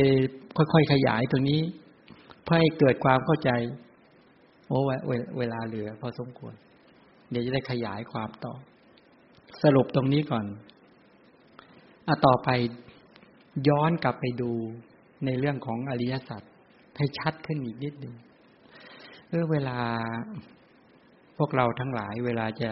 ในการจะประพฤติปฏิบัติที่บอกว่าสัมมาทิฏฐิจะบริบูรณ์ที่ไหนอริยสัจใช่ไหมทีนี้เอาการดำเนินชีวิตของพวกเราว่าในการดำเนินในชีวิตประจำวันของเราท่านทั้งหลายเนี่ยอริยสัจปรากฏกับพวกเราชัดไหมเวลาเราคิดถึงบุคคลหรือคนใดก็แล้วแต่เนี่ยไอ้ตัวอริยสัจเนี่ยปรากฏชัดไหมในความเป็นจริงของชีวิตเช่นเราคิดถึงพ่อคิดถึงแม่คิดถึงน้องคิดถึงลูกคิดถึงสามีคิดถึงภรรยาคิดถึงเพื่อนเวลาคิดถึงเขาแปลว่าจิตของเราตอนนั้นไปรับกระแสชีวิตของท่านผู้นั้นเป็นอารมณ์ใช่ไหมและในขณะนั้นสติสัมปชัญญะเกิดไหมถ้าสติโดยเฉพาะสัมปชัญญะหรือตัวสัมมาทิฏฐิตัวมรรคสัจจะเกิดปุ๊บมันจะไปเห็นด้วยความเป็นอะไรมันจะเห็นด้วยความเป็นทุกข์วันนี้ทุกข์ใช่ไหมมันจะเห็นด้วยความวันนี้ทุกข์กระแสชีวิตที่เป็นรูปธรรมและนามธรรมเนี่ยก็คือทุกข์นี่ไปเห็นอย่างนั้นจริง พอสติปัญญาเกิดขึ้นมาพบไปเห็นแต่ถ้าองค์ความรู้ข้อมูลไม่ถึงก็เห็นด้วยความเป็นสัตว์เป็นบุคคลเป็นอัตตาตัวตนเป็นเราเป็นเขาเป็นมันก็เลยไม่เห็นอริยสัจอริยสัจก็ไม่ปรากฏในกระแสความคิดของท่านผู้นั้นในวันหนึ่งเนี่ยทุกข์ไม่ปรากฏใช่ไหมไม่เห็นด้วยความเป็นทุกข์ไม่ได้เห็นความจริงที่บอกว่าเห็นโดยความเป็นรูปนามเห็นโดยความเป็นขันธ์ห้าเห็นกายเป็นกายเห็นเวทนาเป็นเวทนาเห็นจิตเป็นจิตเห็นธรรมะเป็นธรรมะก็แปลว่าเห็นทุกข์นั่นแหละคือเห็นทุกข์กายคือผมกายคือขนกายคือเล็บกายคือฟันกายคือหนังกายคือเนื้อกายคือเอ็นกายคือกระดูกกายคือเยื่อในกระดูกเนี่ยเวลาเรามองไปเนี่ยเราเห็นด้วยความเป็นผมขนเล็บฟันหนังเนื้อก็ยังพอได้เนี่ยยังจัดว่าพอได้นะจากสัตว์บุคคลแล้วยังมาแยกด้วยความเป็นผมขนเล็บฟันหนังเนื้อได้ไอ้นี่เริ่มได้ดีแล้วเนี่ยแต่ถ้าเจาะไปจริงๆแม้ผมขนเล็บฟันก็ไม่มีอยู่จริงที่จริงคือดินน้ำไฟลมดินน้ำไฟลมที่มันงอกออกมาที่ศีรษะเนี่ยเรียกว่าผมดินน้ำไฟลมที่มันเป็นเส้นงอกมาตามตัวเป็นต้นเหล่านี้เรียกว่าขนดินน้ำไฟลมที่มันยื่นออกมาตรงปลายเล็บมือเล็บเท้านี่เรียกว่าเล็บดินน้ำไฟลมที่มันงอกออกมาในปากเรียกฟันอะไรเงี้ยนะผมขนเล็บฟันดินน้ำไฟลมที่เป็นเรียกว่าหนังปกคลุมกระจกายอยู่ที่เรียกว่าหนังแท้จริงก็ดินน้ำไฟลมการไปเห็นอย่างนี้เขาเรียกเห็นกายเป็นกายเห็นกายโดยความเป็นของไม่งามเห็นกายโดยความเป็นของไม่เที่ยงมันเปลี่ยนแปลงเห็นกายโดยความเป็นทุกข์เห็นกายโดยความเป็นอนัตตามันเป็นไปตามเหตุปัจจัยจริงๆเพราะมีเหตุมีปัจจัยที่เกิดจึงเกิดขึ้นการที่มีสติไปกำกับผมขนเล็บฟันหนังมีปัญญาเข้าไปวิจัยแยกแยะเห็นความจริงอย่างนี้อันนี้เขาเรียกว่าเห็นกายเป็นกายนี่ชื่อว่าเห็นอะไร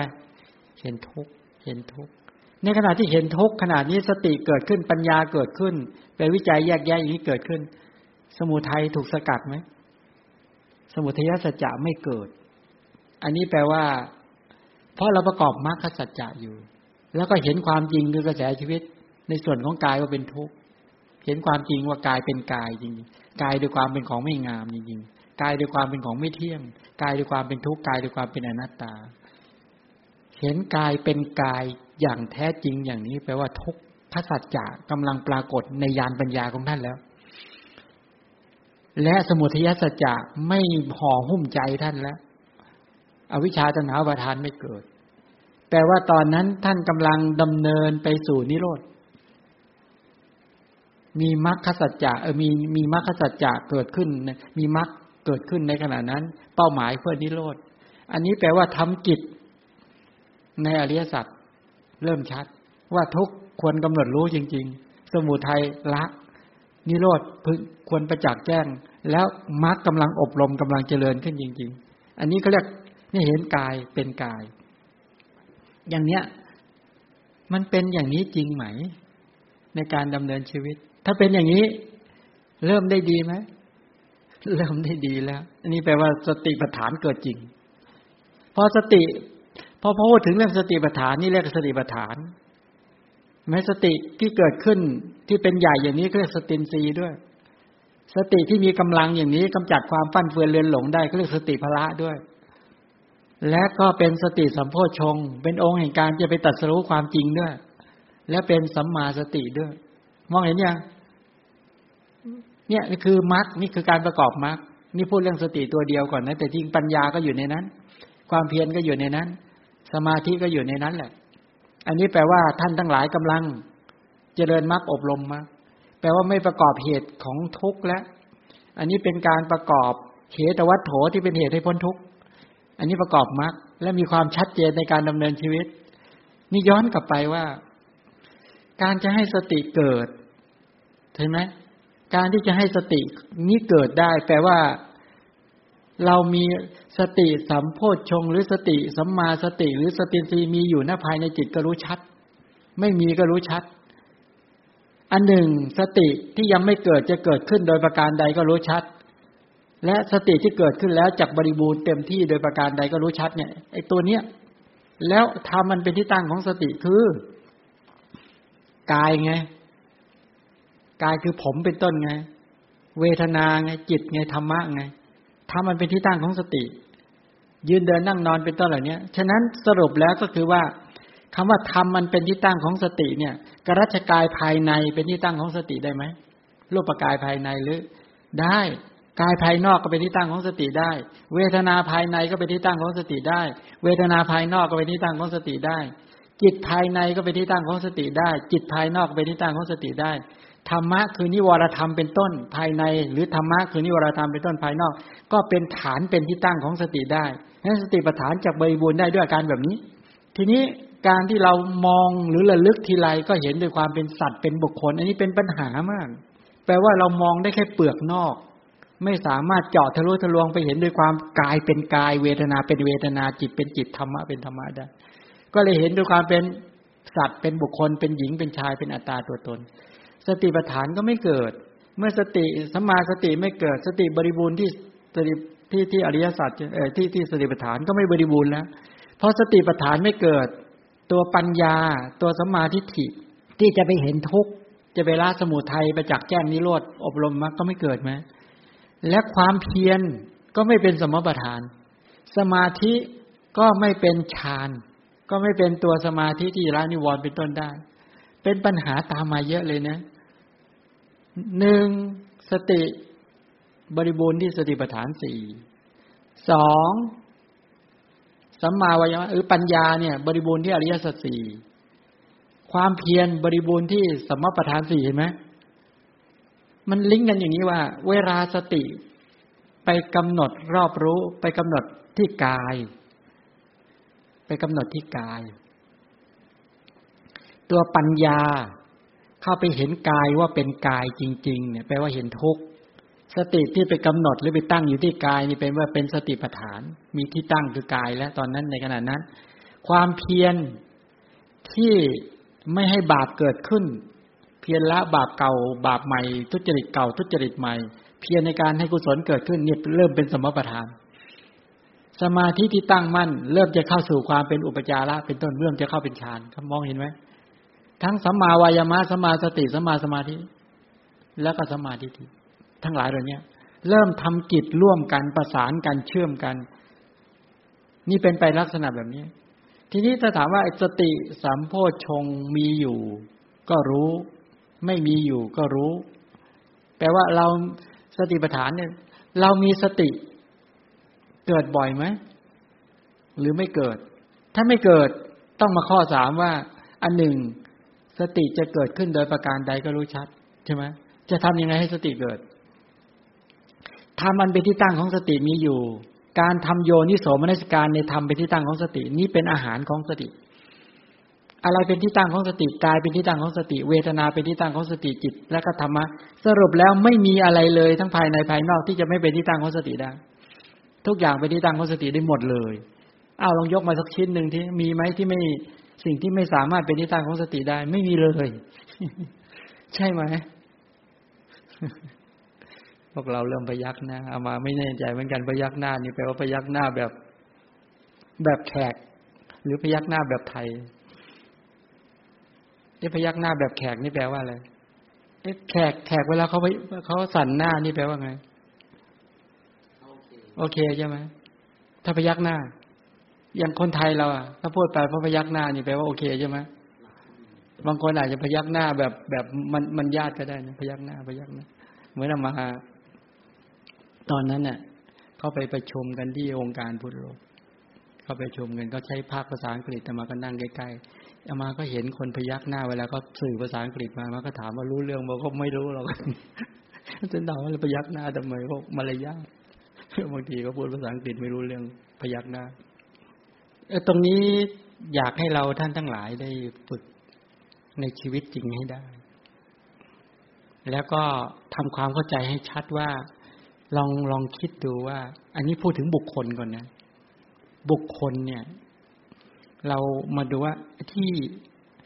กายเป็นที่ตั้งของสติได้ถ้าเราไล่ถึงรูปขันธ์ทั้งหมดลมหายใจเข้าลมหายใจออกนะเป็นที่ตั้งของสติได้จริงๆอิริยาบถยืนเดินนั่งนอนก็เป็นกายเป็นที่ตั้งของสติสัมปชัญญะในฐานะ7ก้าวไปถอยกลับแลตรงแลเหลียวเป็นต้นเอาเป็นที่ตั้งของสติได้กายคือผมกายคือขนกายคือเล็บกายคือฟันกายคือหนังเป็นต้นเป็นที่ตั้งของสติได้ ธาตุดินธาตุน้ำธาตุไฟธาตุลมเป็นที่ตั้งสติได้อันนี้นี่ส่วนนี้ต่อไปก็เรื่องศพที่ตายแล้ว1 วัน2 วัน3 วันไล่ไปจนถึงเงินเขียวค้ำจนขาดเป็นจนกลายเหลือเป็นกระดูกเป็นผุยผงแปลว่าเป็นอะไรดินน้ำไฟลมที่ไปกองอยู่กับพื้นแผ่นดินสรุปแล้วก็พื้นแผ่นดินทั้งหมดที่มาเคยบอกไว้ว่าดินน้ำไฟลมทั้งหลายที่เป็นอนูเล็กๆๆเต็มไปหมดในพื้นแผ่นดินนั้นคือซากกระดูกของหมู่สัตว์ต่อมาไอ้ตัวดินน้ำไฟลมทั้งหลายแต่นั้นก็แปลสภาพเปลี่ยนแปลงไปตามอุตุปัจจยอุตุชรูปเกิดจากอุตุที่มีอุตุเป็นปัจจัยกลายเป็นต้นไม้ใบหญ้านั้นต้นไม้ใบหญ้าที่มันงอกเงยขึ้นมานั้นก็คือตัวอัฐิก็คือกระดูกของหมู่สัตว์แล้วเอาต้นไม้ใบหญ้าเอาหินเอากรวดเอาทรายทั้งหลายมาทำเป็นโต๊ะเป็นเก้าอี้เป็นเตียงเป็นอะไรต่างๆเป็นเครื่องนุ่งห่มทั้งหลายเหล่านี้เป็นต้นก็กลายเป็นกระดูกใช่ไหมเราเห็นอย่างนั้นหรือยังถ้าเห็นอย่างนั้นก็แปลว่ากายนะมันเป็นที่ตั้งของสติได้จริงๆนะเนี่ยแม้เป็นละเอียดเป็นกระดูกเป็นผุยผงกลายเป็นธาตุดินธาตุน้ำธาตุไฟธาตุลมที่มาถมทับพื้นแผ่นดินในโลกใบนี้เต็มไปหมดแปลว่าในโลกใบนี้ทั้งหมดเหล่านี้มันก็หมุนเวียนของมันอยู่อย่างนี้แหละนี่เรากินเข้าไปใช่ไหมส่วนหนึ่งเรามากินผักกินผลไม้กินอะไรก็แล้วแต่เถอะแปลว่าเรากินอะไรดินน้ำไฟลมก็คือกินกระดูกหรืออัฐิกะอันเป็นที่ตั้งของสติปัฏฐานนี่แหละสรุปแล้วก็คือว่ามันก็มาแปลเปลี่ยนแปลสภาพมากมายเหลือเกินใช่ไหมเหมือนกับก็คือดินก็คือตัวผมขนเล็บฟันหนังธาตุดินทั้งหลายเหล่านี้เป็นต้นภายในแล้วดินภายนอกก็คือผมขนเล็บฟันหนังเป็นต้นของบุคคลอื่นแล้วก็ดินที่ไม่มีชีวิตกับพื้นแผ่นดินไงน้ำดีเสด็จหนองเลือดเหงื่อมันข้นน้ำตาเปลวมันที่อยู่ในกระจกายนี้ใช่ไหมเป็นน้ำภายในภายนอกก็อยู่ในบุคคลอื่นก็ได้แล้วน้ำในลำคลองน้ำทั่วๆไปก็เป็นน้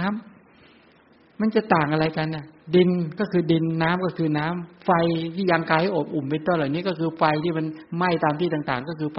ลมที่พัดขึ้นเบื้องบนลงเบื้องต่ำลมภายในลมภายนอกก็คือธาตุลมเนาะทีนี้ถ้ามองอย่างนี้จะได้เข้าใจว่าที่ตั้งของการเจริญสติ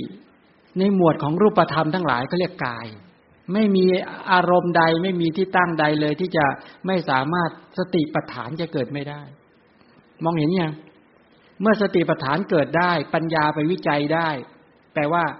ก็เห็นด้วยความเป็นทุกข์ได้ว่ากายนี้ไม่นานหนอหนักเข้าก็จะกลายเป็นแผ่นดินแม้มองเห็นแผ่นดินปุ๊บก็คือเป็นหน่วยหนึ่งของกายที่เคยทับถมกันมาแล้วเราก็มากินกันอยู่อย่างนี้แหละมากินดินน้ำไฟลมเหล่านี้มาแปลสภาพอันนี้ก็ต้องการชี้ให้พวกเราท่านทั้งหลายได้เห็นว่าในฐานนั้นเป็นที่ตั้งของสติมีเต็มไปหมดเลยไม่มีอะไรที่ใดที่จะเจริญสติปัฏฐานไม่ได้นี่ในส่วนของกายเวทนาภายในภายนอกก็เป็นที่ตั้งสติได้จิตภายในภายนอกแล้วก็นิวรณ์ภายในภายนอกอุปาทานขันธ์5ภายในภายนอกอายตนะภายในภายนอกโพชฌงค์7ที่เกิดขึ้นภายในและภายนอกและก็อริยสัจ4ภายในตนและอริยสัจ4ภายนอกตนในหมู่สัตว์ทั้งหลายนั้นสรุปแล้วก็คือว่าเนี่ยคือการเห็นความจริงของชีวิตยากหน่อยไหมวันนี้ยากไม่ยากเริ่มไม่ยากหรือยากขึ้นเอาแล้ววันนี้ก็เชิญคำถามครับมี2คำถามเชิญถามก่อนได้เลยเดี๋ยวอาจจะหยุดสักวัน2วันขอโอกาสพระอาจารย์ครับเชิญครับคำถามนี้มาจากฝั่ง YouTube นะครับเรียนถามพระอาจารย์ค่ะสติปัฏฐานกับกรรมฐานมีความเหมือนกันต่างกันและเชื่อมโยงกันอย่างไรสติปัฏฐานกับกรรมฐาน สติปัฏฐานฐานเป็นที่ตั้งของการเจริญสติกับคำว่ากรรมฐาน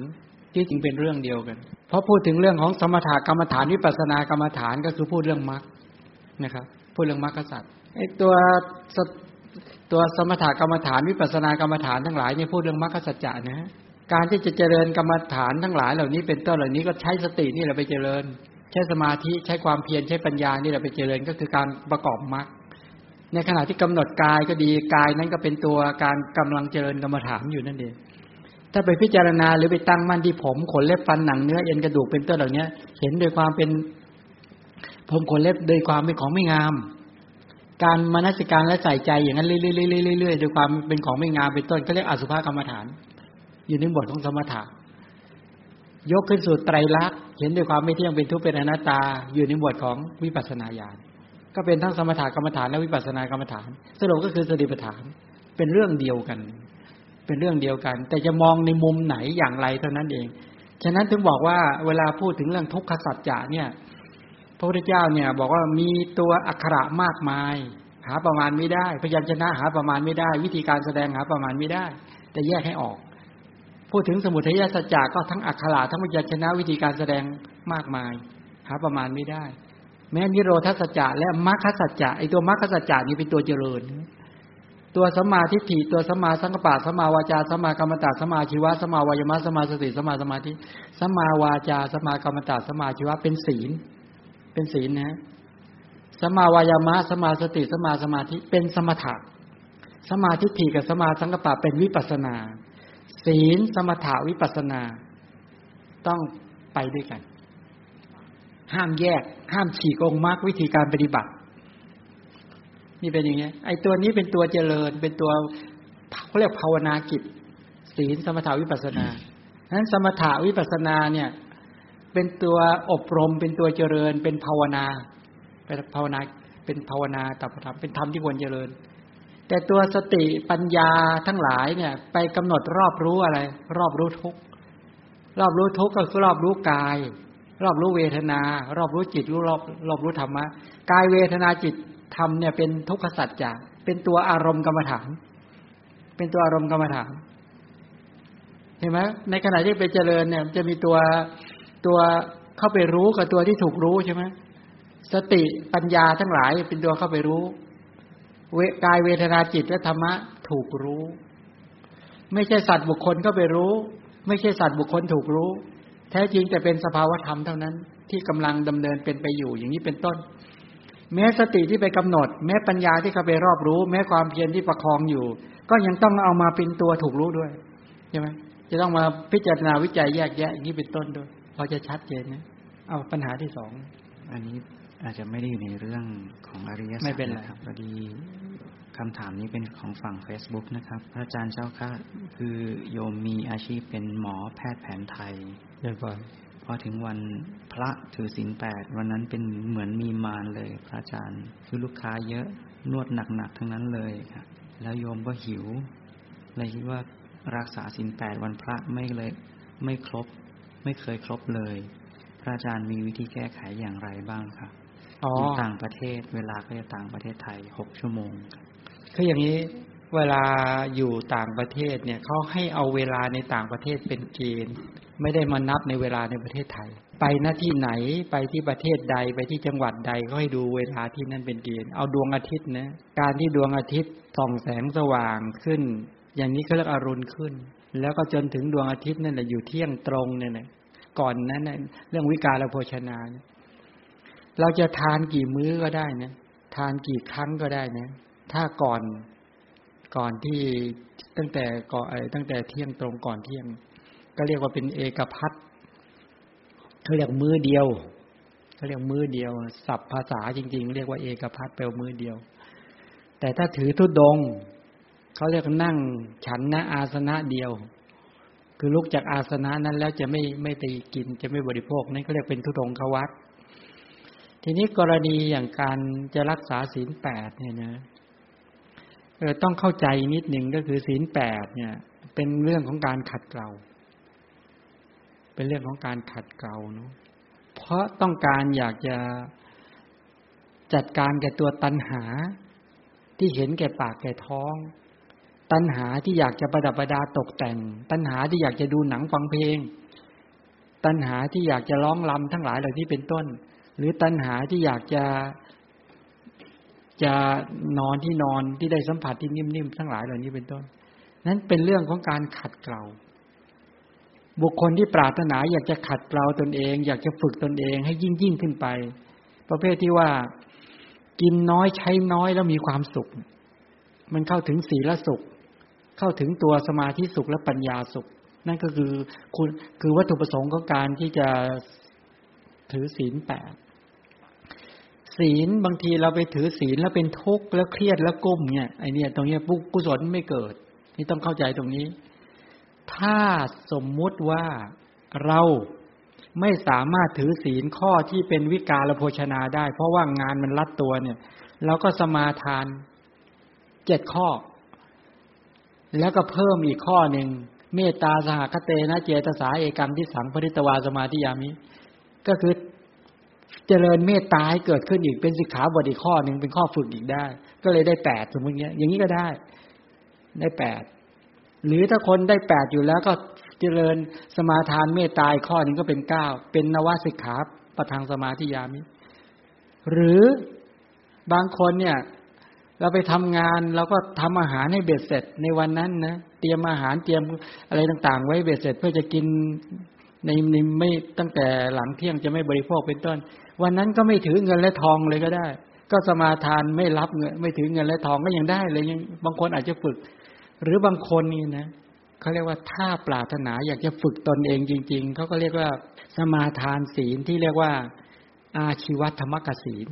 ศีลที่มีอาชีวะเป็นที่8เคยสมาทานอย่างนี้ไหมปานาติปาตาเวรมณีอทินนาทานาเวรมณีกาแล้วกาเมสุมิจฉาจาราเวรมณีหรือจะอภรรมจริยาได้ก็ได้สมมตินี้นะได้3แล้วทางกายมุสาวาจาเวรมณีปิสุนายาวาจายะพรุสวาจาแล้วก็สัมภปราปาอีก4ใช่ไหมก็เป็น7แล้วก็มิจฉาอาชีวะเวรมณีสิกขาเป็น8เพิ่มเมตตาอีกข้อเป็น9โอ้มีอีกเยอะมากสิกขาบทที่เราจะฝึกอีกเยอะยังมีอีกเยอะฉะนั้นเราจะให้เป็น11 12 13 14ข้อได้ในข้อฝึกได้อีกเยอะเพียงว่าเรามีองค์ความรู้ในความเข้าใจในการที่จะฝึกตนเองแค่ไหนแล้วข้อศีลเป็นสิกขาบทเป็นข้อฝึก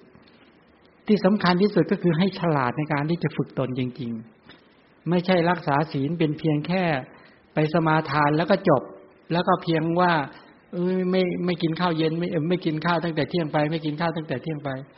แล้วก็ใจก็เป็นทุกข์เล่าร้อนโกรธคนนั้นโกรธคนนี้บ้างข้อฝึกจริงๆก็ไม่ได้เกิดจริงงั้นขอให้เราฝึกจริงๆแล้วเห็นคุณประโยชน์ของการที่จริงหลักศีลก็คือ1ฝึกพฤติกรรมทางกายทางวาจาและอาชีพให้เป็นไปด้วยความเรียบร้อยดีงามใช่ไหมตัวศีลจริงๆมันคือตัวเนี้ยเป็นตัวเนี้ยจึงข้อฝึกที่เราจะไม่ละเมิดสิกขาบทก็ว่าไปมีวิธีการที่จะทำให้เหมาะสมตามสถานภาพของเราได้จริงๆถ้าเราตั้งใจที่จะฝึก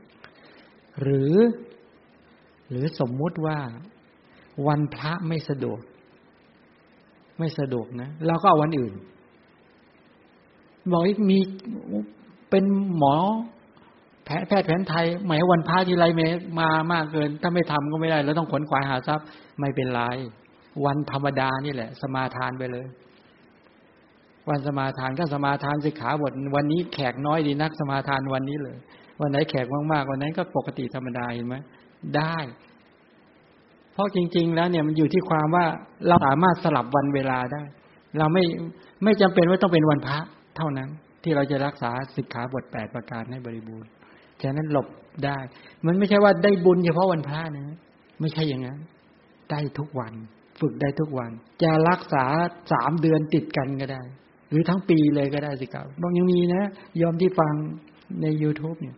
อยู่ใน Zoom บอกอามาเองแล้วบอกว่าพระอาจารย์ยอมเคาะสมาทานสิกขาบท8เนี่ย3เดือนอามาโอ้โมทนาอย่างนี้นานๆจะเจอคนที่แข็งแรงในการรักษา3เดือนนะยอมบอกว่ารักษา3เดือนโอ้น่าชื่นใจเห็นไหมไม่จำเป็นว่าวันพระเลยวันธรรมดานี่แหละเอา3เดือนรักษาโอ้ดีด้วยทำให้ไม่อ้วนด้วยโอ้ได้ข้อไม่อ้วนในข้อนี้มันดีเลยเอาแล้วสมควรแก่เวลาเนาะก็ดีอริยสัจเรายังไม่จบเนี่ยยังไม่จบปรารถนาให้ท่านทั้งหลายอามามีความตั้งใจมากที่ปรารถนาให้โยมญาติมิตรเนี่ย สามารถที่จะเจริญกรรมฐานกันได้จริงๆและมีความเข้าใจความเป็นไปของชีวิตโดยเฉพาะอริยสัจในชัดและต่อไปเนี่ยคืออยากจะให้เราท่านทั้งหลายได้มีความเข้าใจว่าในสมัยครั้งพุทธกาลก็เจริญสติปัฏฐานในชีวิตจริงแล้วเอามาเจริญกันได้จริงๆระบบการเจริญสติปัฏฐานในชีวิตจริงมันหายไปจากสังคมไทยมันหายไปจริงๆเพราะความเข้าใจไม่พอฉะนั้นจึงต้องเขาเรียกว่าเปลี่ยนระบบความเข้าใจทำความเข้าใจใหม่แล้วเอามาปฏิบัติกันให้ได้จริงๆทั้งบรรพชิตหรือฆราวาสถ้าทำได้อย่างนี้จริงๆเชื่อมั่นว่าท่านทั้งหลายก็จะเป็นผู้เจริญงอกงามในพระธรรมวินัยของพระสัมมาสัมพุทธเจ้าแล้วเป้าหมายการพ้นทุกข์นะไม่ใช่เป็นเรื่องความเพ้อฝันแล้วก็สามารถที่จะบรรลุธรรมกันได้จริงขอให้ท่านทั้งหลายก็มุ่งมั่นในการฝึกฝนพัฒนาตนเองอย่ายอมจำนนต่อกิเลสสกปรกทั้งหลายเหล่านี้เราเคยผิดพลาดกันมาทั้งนั้นในอดีตแต่เราก็ตั้งใหม่ไม่ยอมจำนนต่อกิเลสและพ้นขวายในการที่จะฝึกตนเองพ้นจากกองทุกข์ให้ได้ขอเชิญท่านทั้งหลายประพฤติปฏิบัติกันฝึกกันวันละเล็กละน้อยได้ฟังข้อมูลแล้วก็ไปฝึกกันก็อย่างที่บอกว่าเราที่อามาจะพูดบ่อยที่สุดก็คือการเจริญอานาปานสติและก็ในหมวดของกายานุปัสสนาที่จริงในขณะที่เรากำหนดหมวดของกายานุปัสสนาเป็นต้นเหล่านี้อันนี้ก็คือเป็นฐานเพื่อจะทำให้สมาธิเกิดความตั้งมั่นส่วนเราจะไปเจริญกลุ่มกรรมฐานอื่นๆที่มีความเข้าใจก็จะเริ่มชัดขึ้นเมื่อเราเกิดองค์ความรู้และมีความเข้าใจชัดเดี๋ยวเวลาน้อยขอท่านทั้งหลายฝึก